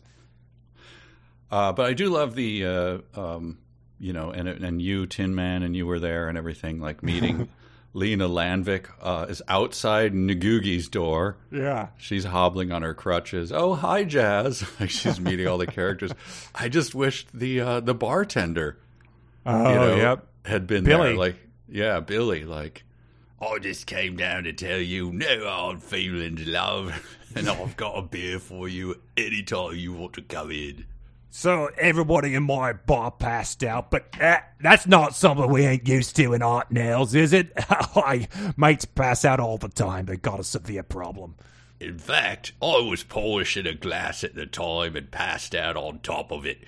It pierced my artery, and I lost quite a lot of blood, I'll tell you that. But I mopped it right up and went back at it, mate. Yeah. So in your honor, we're going to be renaming the red-headed slut to be the Jazz's chloroform. You come in and say, give me a slippery nipple and a Jazz's chloroform. Oh, yeah. So Lena, hobbles away. And she just says, "Oh, Palacio sold me Sanchez aluminum this morning," which is Yes. a hilarious sentence. It'll take weeks to work out the paperwork, but we agreed on a price and we're good to go. So I'm glad that the 16-year-old was really able to hammer out that negotiation with the Brazilian mafia in a couple of hours over the phone. Yeah, what time is the walkthrough with the Brazilian mafia through the Sanchez aluminum plant? Who does the Brazilian mafia have doing their paperwork for them with this? And I still don't understand how they're able to why they would do this. As a 16-year-old woman on crutches seems like the easiest foe to take out, unless they're really oversold themselves from a mafia standpoint. It'll take weeks to work out the paperwork and to undo that hell of a weld that you put over our smelter. But we agreed on the price, and we're good to go. And it is funny that the 16-year-old is very dismissive of Jazz. She's like, what do you mean I can't hire Sanchez? She saved your life 4 days ago. And then she's like, Jazz is like, well, that wasn't what I had in mind when I came up with the plan. Well, neither was knocking out the whole city. Plans change. And she checks her watch. It's like, all right. This is the girl boss we were promised from the beginning. She hobbled away. I didn't understand this line. She seemed taller than before, probably a trick of the light. I didn't understand that either. I don't know if she's just carrying herself differently now that she's like bested the Brazilian mob in negotiations or what. I assume, but it's just terrible writing. Yeah, anyway. Terrible writing. Yeah. So she talks to the president, who essentially says, Jazz walks in and she just does the feet up on the desk. I know what you have to do. You have to thank me, which is just, after all we've been through, is very hard to stomach. Especially since, actually I have been ordered, and, since I am the Supreme Commander, to just shoot you in the head right now. Yeah, so I can do it. I have a gun, and I will get away with it. So Yeah. I'm just going to do that, and the people will thank me. Rudy's like turned around. He's facing the wall like he's not looking. Yes. He would never say anything like that. But she says, I've ordered to deport you to Saudi Arabia. People aren't going to be content to come here and build the Zaffo, infrastructure wire if they know that the perpetrator of this thing just got off scot-free, which is also a good point. Mm-hmm. And she essentially says, leans back in her chair and is like, but you're not going to deport me. And gives her a speech that's essentially like, ever wonder why that shit doesn't get into town? Because I don't let it. She's like, I'm running all the smuggling, and I don't let the bad stuff get into town. Which I don't really think was ever something she had clarified or said. No. She was willing to do anything for small amounts of money. Also, can we Shark Tank that job as well? Like, what's to stop me from doing the exact same thing that you're doing? There's no, do you hold patents on that? Is there any? No, you don't? Then I'm going to do it myself. Oh, you know one guy who seems like a dweeb in Kenya? Like, oh, yeah, well, he can be replaced too. Like, we'll arrest him and put in our own guys.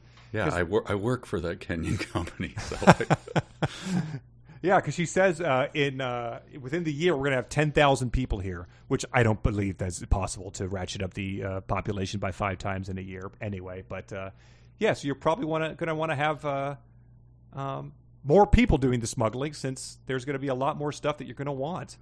I don't know. Or you could just maybe take the moon into the post-prohibition America level of trade and commerce, where you're like just allowing these things that people want onto the moon and taxing them to compete with your growing economy. Yeah, I mean this whole gambit of hers struck me as again, I've got all the highbrow references this time around. Struck me as like Joe Dirt going into an office and being like, "I'm going to tell you how it's going to go down. I'm going to be," and then him, cut to him being thrown out a window. Yeah, just smashing on the street with glass in his face. Yeah, Joe Dirt in a burqa in Saudi Arabia being like, "Well, that didn't go as planned." It's an immediate smash cut. Oh man. So that's her whole thing. She says more people means more demand for contraband. Thousands of people who might want drugs, shitloads of money flying around, which means more crime. These criminals will want guns. They'll try to sneak them through. What kind of city do you want Artemis to be? And then the president's response is, she pinched her chin. Mm-hmm. That's a very good point. So, oh man, it's hard to take. I searched chin pinching, by the way, 5 of them. Wow. All in the same context. There was nothing. Considering something? Yeah, not like I walked up to the adorable child and pinched its chin. No, it's always he or she or I pinched my chin, meaning, oh my God, I am in thought. Terrible writing. Did a meme contest on the Patreon, and someone submitted one that I don't recognize the character, but it's someone who's saying, "God damn it, Jazz, you cost the moon millions in property damage, nearly murdered all our citizens, indebted a 16-year-old to the mob, act like you're the victim and didn't use the condom. Enjoy your promotion." So that's essentially what happened. She says, you're going to be allowed to stay here and not get deported, but all I'm asking is, I want the other half of your fee. She wants 550,000 slugs. Mm-hmm. In order to fund some nonsense or other. She gives her the whole talk that we had in Real or Fanfic last time that was like, here's the economy, blah, blah, blah, and, to make a baby, someone's got to get fucked. And so yes. she needs this as, taxes or something like that. And Jazz says, I didn't want to spend any more time inside the mind of an economist. It was dark and disturbing. Almost as bad as the mind of a middle-aged flat cat guy. I before that, when she's giving her proposal, the Noguchi or whatever says she thought about this for an uncomfortably long time. Oh God! I was just like, you've been specific in the past. Why not now? I want the actual. I mean, one man's discomfortably long time, right? Yeah, on moon gravity, who's to say what the difference in comfort with silence is? Was it 11 seconds? Was it 3.5 minutes? Get up and kind of look at the tchotchkes in the office amount of time? How much was it? Has Weir done the specific amount of time, or are you just saying you've done this before, referring to our collective authors? Kind of both. I think he did it once before, where someone stared at someone for a minute or something. Something like that. We had something in the movie we just did at Riff Tracks where 2 guys are walking, and then their lines weren't enough to get them where they needed to be, so they walked for maybe 8 seconds of screen time to get to a desk, and it reminded me of the original of that genre, which is the Wade Watts walking with the guy for several minutes. That's right. So the book proper, I think, is over. Well, they go to the bar. That's where it closes out. Oh, okay, right. Yeah. She walks out to Hartnell's pub and says, I wasn't the most popular gal around town. I got some dirty looks in the hallway, but no one even sort of does the the jock move, where they lunge at her in the hall but don't really hit her type of thing. You'd think she'd get at least a few of those. Oh, I forgot. Yes, I actually forgot that she I thought she just saw Dale somewhere, but it is in the bar. Okay. Yeah. Oh my God. So we do see Billy. Yeah. And he raises a glass in the air? He says, hey, it's... you can do it. He says, hey, it's Jazz. So say that. Hey, it's Jazz. Suddenly, everyone, quote, passed out. Each patron tried to outdo the others with a ridiculous display of being unconscious. Some lolled their tongues, others snored with a comedic whistle on the exhale, and a few lay spread eagle on the floor. Har, har, I said. No one did the impression of, like, one pretended to be the infant and one, like, sobbed and lay on him like the mother. Like, that would have been a nice touch. Yes, exactly. Did it make people, like, crap their pants or anything? Like, did anyone replicate that? Like, someone must have done that, something like that. Oh, that's that guy in back. I never learned his name, but he's crapping himself right now. That's unrelated to the little prank we're doing on you, Jazz. That just tends to happen to him from time to time. Oh, he does give I'm sorry, I didn't note this down. I was fictionalizing it earlier, but it actually happens. I only forgave you because I thought I was going to die. But yeah, no take-backs. Billy put a fresh frosty beer in front. Oh, Billy put a fresh frosty beer in front. Yeah, quotes ended there. The customers took a vote. Okay. Yeah, they took a vote and decided that the round's on you. So she's going to be spending what few slugs she has remaining to buy out all the other barflies their beers here to win their favor back. Wow, so it really is like the old show Police Squad. At the end, everyone throwing their heads back and laughing. Well, we sure did almost wreck the city, yeah. But now all is well. Freeze frame on. But the way it ends is with she's talking to Dale, and he's like, "I guess we're going to be doing this more often, right?" And she says, "Hey." Tyler wants to hang out as well again, too, your ex. Maybe we can do that. And you know what? Bring that Svoboda guy. And he says, why would I bring him? You two are clearly an item, right? He's clearly crazy about you, and you seemed a little... No, I mean, it's not like that. Oh, you're just friends then. Dale smirked. I see. We drank quietly for a moment. Then he said, you're totally going to bang that guy. It's like... what are you gonna do with your hands, Mother Teresa, with treating the lepers, huh? And then it says, I mean, this is how the book ends. Oh, shut up! 1,000 slugs say you two get freaky within a month. I glared at him. He glared back. Well, he said, I finished off my pint. No bet. Ha! Yep. The end. Ha. As last lines go. That's pretty good. I mean, there is an email, of course. There is an email. But they're talking about the guy who gave him the condom banging, and they don't even address that. That's how sloppy and stupid that whole subplot was. Yep. And was the Svoboda thing earned in any way? I mean, he was like this weird man-child running around, like, just saying stupid shit and... yeah, cousin Balky was what we came up with. Yeah. No, I think there was a little bit of teasing at it where it's like he didn't brush my hair out of his face or something, or like I gave him a little hug that he held a little too close or something. But no, it wasn't earned at all. She didn't. Were we supposed to be? We were supposed to be fretting about whether she would end up with Rudy or Svobo? Is that is that what the take? Because she was all hot and bothered for Rudy. Yeah, I don't know. It's nothing's earned. He didn't use the condom, so what's even the point of wondering about his motivations? Yeah, he slipped in that pipe thing. That's what's so stupid. Like the pipe is introduced and then used immediately, yet the condom languishes. Yeah, terrible. And yeah, it ends with an email, and the email is for the most part her writing to Kelvin. She says, track down Jin Chu because he's about to, whatever company he works for is about to make a ton of money on the moon manufacturing fiber optic cables, so we've got to invest in them now as an insider trading scam. Like, this is an opportunity of a lifetime. This company's about to make millions. Like Martha Stewart, here we come. End of book. That's how it ends. An insider trading thing that's going to allow Kelvin's pregnant sister to finally go to college or something. And this is the woman we're supposed to like, right? She's doing insider trading as her. Yes, right. Yeah, she's learned her lesson. She'd rather be a pauper on the moon, as she said. But hey, the first opportunity to violate international law to make billions, she's going to take it. Mm-hmm.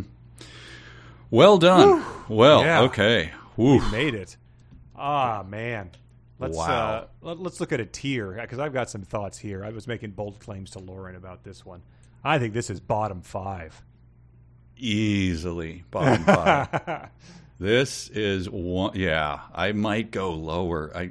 I'll have to. You want to run down the books really quick, and I'll tell you whether it's higher or lower. Sure. Do you have them there? Yeah. Ready Player One. Lower. Lower, definitely lower. Armada. Lower. Lower. Yeah. Eye of Argon, of course, lower. Tech War, definitely lower. Definitely lower. 64 Squares, I mean, you have to take into account the setting. This guy's last book had been made into an Oscar-nominated movie. The world was his oyster. He could do whatever he wanted in the publishing world.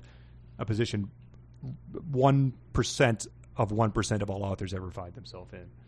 I'm thinking back to at least there were moments of joy of reading things where I was so happy. Like, this is going to be fun to talk about. Lower. Okay. Bob Honey. I mean, I guess, to be honest, I have to put it a little higher. Okay. Yeah, this one was easier to read, less loathsome, I guess. The Mister, definitely lower. Lower. Trucking Through Time, of course. Way lower. Digital Fortress, much lower. Lower. Lair of the White Worm. Lower. There were things about that I quite enjoyed. Yeah. Shadow Moon. Ooh. Equal? Lateral move? I don't know. That Shadow Moon was longer and denser. So that has to factor into it. I'll put my bitterness aside and say that was lower than this. Shadow Moon is Okay.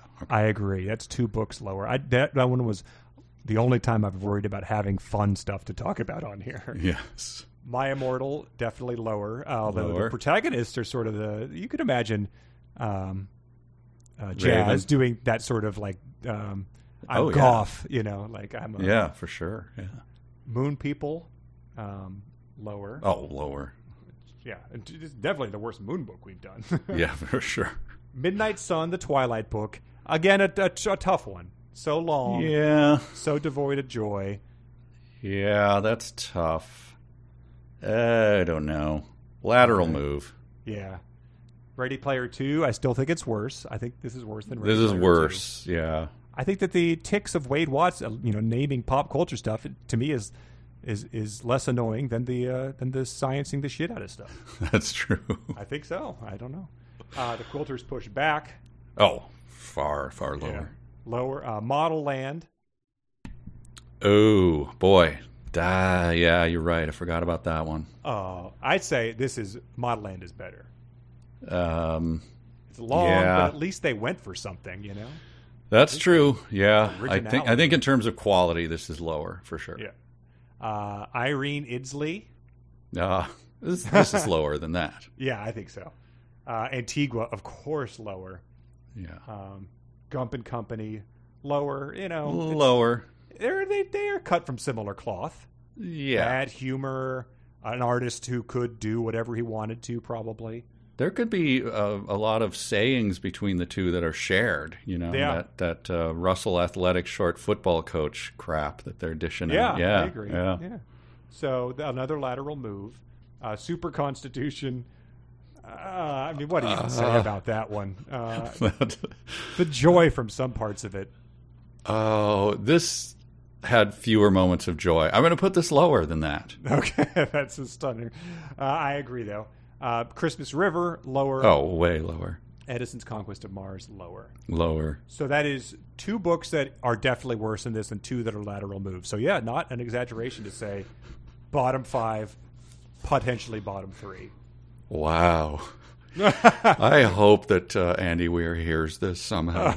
Knows that his book on a bad book podcast is at the very, very bottom of a pretty long list. Oh, maybe it might break him. I don't know. I'd like to know some of the answers to some of the questions, though. You know, like what do you have to say about the condom? What is the relationship with the person?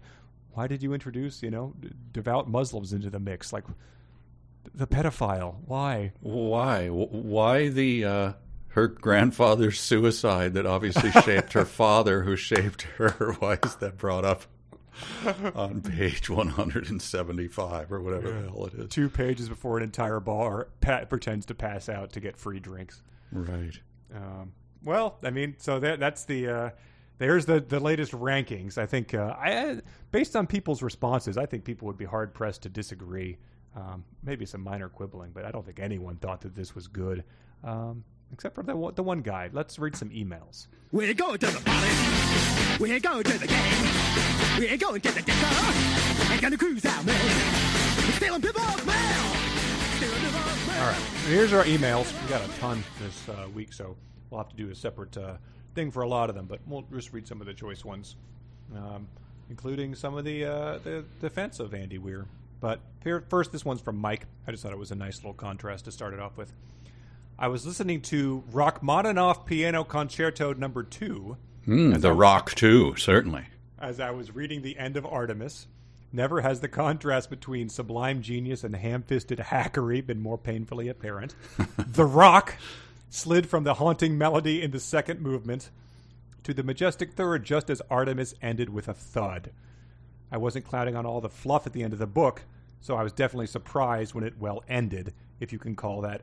Oh my God, what an utter piece of garbage this book is. I look forward to hearing your evisceration, laying out all the crimes against good fiction it commits. That's a nice comparison. That's very nice. You're familiar with that one? I am very familiar. I think I was listening to it 2 days ago. Wow.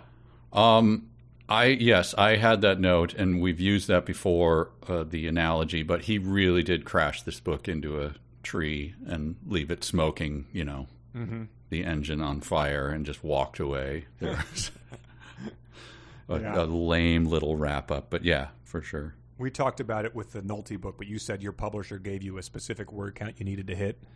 Yeah. And so, yeah, you could imagine that could be what the final email accomplished or something. Right, exactly, yep. This is from Lucas. This is your update. Another book, another slate of fan fiction. Not much to report. Mike performed somewhat poorly in the first episode with a 2 out of 5, but then batted a steady 3 out of 5 for the next 3 episodes. Mike getting the same score 3 times in a row is very rare, so this book has that going for it. In the end, Mike scored 11 out of 20 for a slightly below average 55%.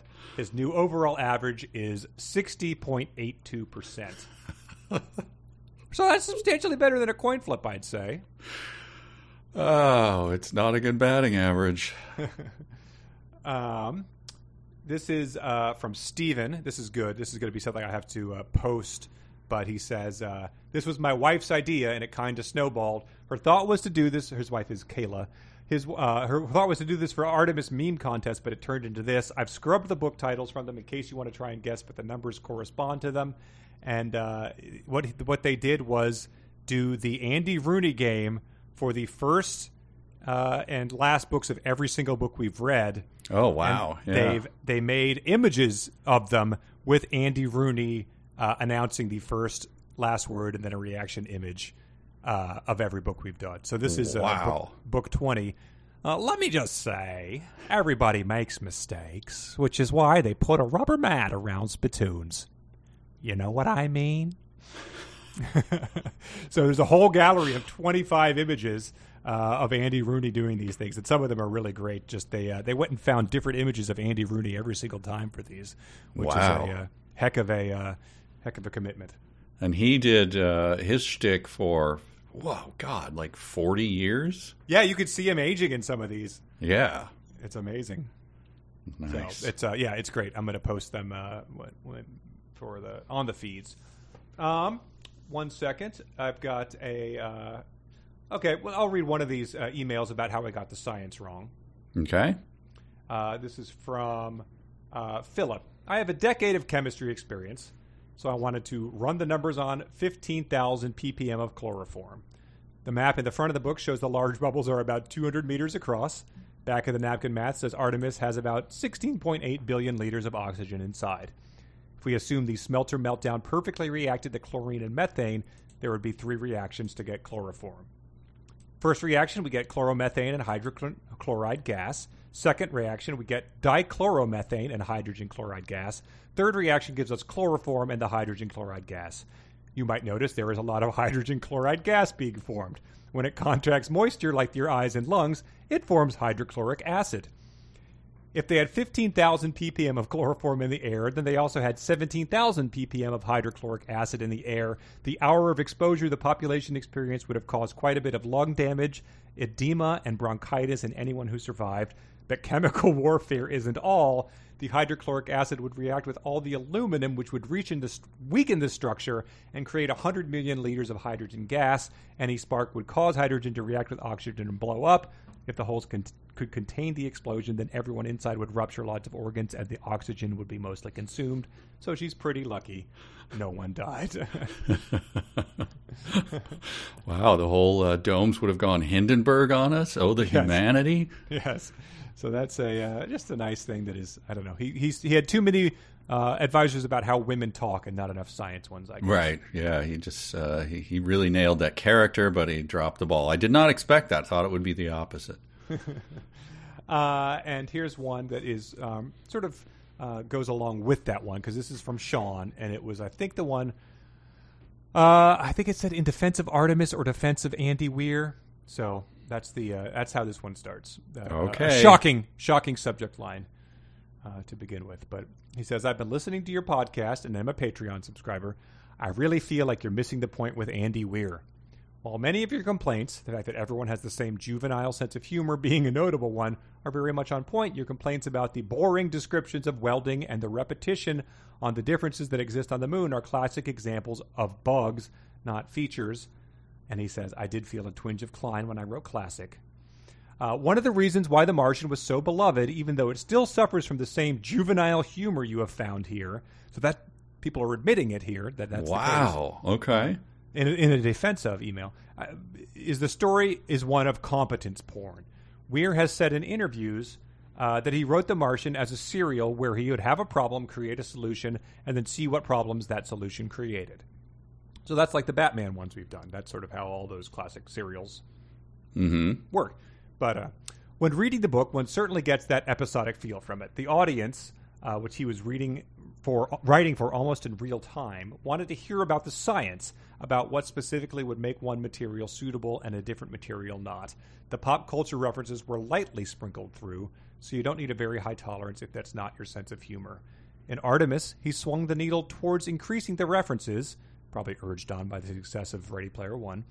But the description of the moon's gravity and how that would have an effect on pretty much everything is not accidental.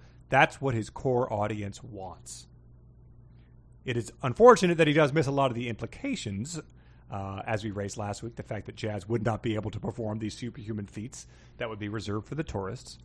But then he says, in many ways, your criticism of these parts of the book feels like going onto a YouTube ASMR channel and making fun of them for speaking quietly. Yes, it is too quiet for a lot of people, and many people find it annoying, but if it wasn't doing that, what would be the point? Wait a minute. Why is he assuming I'm not the audience? He put out a book, right? Yes. It doesn't say on the front, please do not read this, like Denise did. Please, only if you're under the age of 6, read this. Yeah. Is that supposed to be stamped on the cover? Warning, long, incredibly boring descriptions of gravity that will be repeated endlessly. If you are not into these, do not read. That are occasionally inaccurate, as seen in previous email. I don't know. I feel like it's important to have the dissenting views chime in and say when they don't feel we're doing something right. But to his analogy, I think you could go to a shitty ASMR channel where it's like someone who's not good at it and doesn't really understand what they're doing, and be like, this is not good ASMR. Even if I'm not the target audience for ASMR, I can still see that. I think that's more about what you're doing here. And if this is, if this is what the audience wants is, sort of that Neil deGrasse Tyson, like, here's why this wouldn't work thing, or here's why the science would affect this differently. I think someone could do a much better job of that in terms of holding your interest as he describes the welding. This feels like a slightly more sophisticated version of, but they, with defense of terrible movie making. Like, hey, man, they got out there and they did it. And, just turn your brain off and enjoy the ride. This isn't for you. This is for people who like really horrible stuff. Like, that's not a defense of me. You didn't mean for it to be horrible. Just sure. Like our meal analogy. You don't go to a restaurant and then someone serves you like, steamy manure and you go, well, they tried, Really tried. I'm going to choke it all down and I'm going to say I loved it. Like, no, they're writing a book. I'm going to judge it as a book. I'm not going to say, oh, it's not for me or, I don't know. Yeah. And I always, when people are saying, like, you're not in the audience for this or, a Transformers movie, I'm like, I think I am. Like, I think that they look at the thing and they're like, a white man in his 30s to 40s, like, that's exactly who we want reading this book. And so if you're saying, like, you have to start parsing it more than that, like, must enjoy slop, like, sure, I'm not in that audience, but, like, I don't think those people would consider themselves that either. I just think you could be in a target audience and want something done better than it is, and I don't think anyone thinks this guy did this particularly well. No, I think it's I stand by what we've said. We made our case. It is terrible humor. We've even learned that the science is bad. I mean, I don't know. I will let others debate that, but if he can't even deliver the science, then he's really, really, really screwing it up. Well, this one is this will probably be the last one we read. We can do more emails later, but this is a nice contrast to that one. This is from Hayden, who said that he ran into an Andy Weir fan in the wild because we did a meme contest. Hayden posted his entry on Imager, which you can see. I guess he posted it publicly, and so his meme is there's a Terminator. It's like a clip art cartoon thing. This Terminator is approaching a sobbing anime girl who's hiding under a desk, and the Terminator is holding a big gun, and it says "Morals Brigade" and "No age of consent laws" on the girl. So, like, it's it's a pretty standard meme format. You all get that. And then some guy in the comments posted like a skeptical looking Cinnamon Toast Crunch piece. I can't make out what he says, but he's like, what are you talking about? And our listener replied, it's for a meme contest on Andy Weir's book Artemis, the Bad Book podcast. 372 pages, we'll never get back, has one for each book. And then the skeptic says, I can't imagine any scenario where an Age of Content issue would be a topic in an Andy Weir novel. He's such a great author, and I doubt very much he would condone this. You should consider maybe submitted something else, perhaps literally anything else. Oh, and our guy said, I would encourage you to read his novel Artemis, which is maybe the only time someone has uttered those words in that order, but to encourage someone to not defend their pedophile meme. Wow. So that's nice. That's a good note to, I guess we have dumb sentences, but that's a good note to end the emails on. Let's do those sentences so we can end this. A sentence begins with a capital letter. A capital letter is a letter that's big. A capital letter is not a small letter. A capital letter is big, big. All right, big. here are the final dumb sentences of Artemis. Justin submitted, time for some Rudy Gizmo magic. Claire, on the same note, submitted, but Rudy's gizmo opens any door in town. Elliot submitted, I wanted to chew that bitch's eyes out and shove them up her urethra. And Elliot added, I wonder which of these 6 women he consulted to tackle the challenge of writing a female narrator okayed this sentence. Maybe his girlfriend Ashley or his mom Janet. Chap submitted, I'll defecate in your suit. And said, I'm pretty sure Lauren Bacall said that to Lionel Barrymore in Key Largo.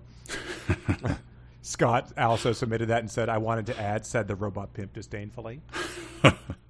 Ryan submitted, I wheezed harder and harder and my throat swelled up, still pissed off about the recent strangulation.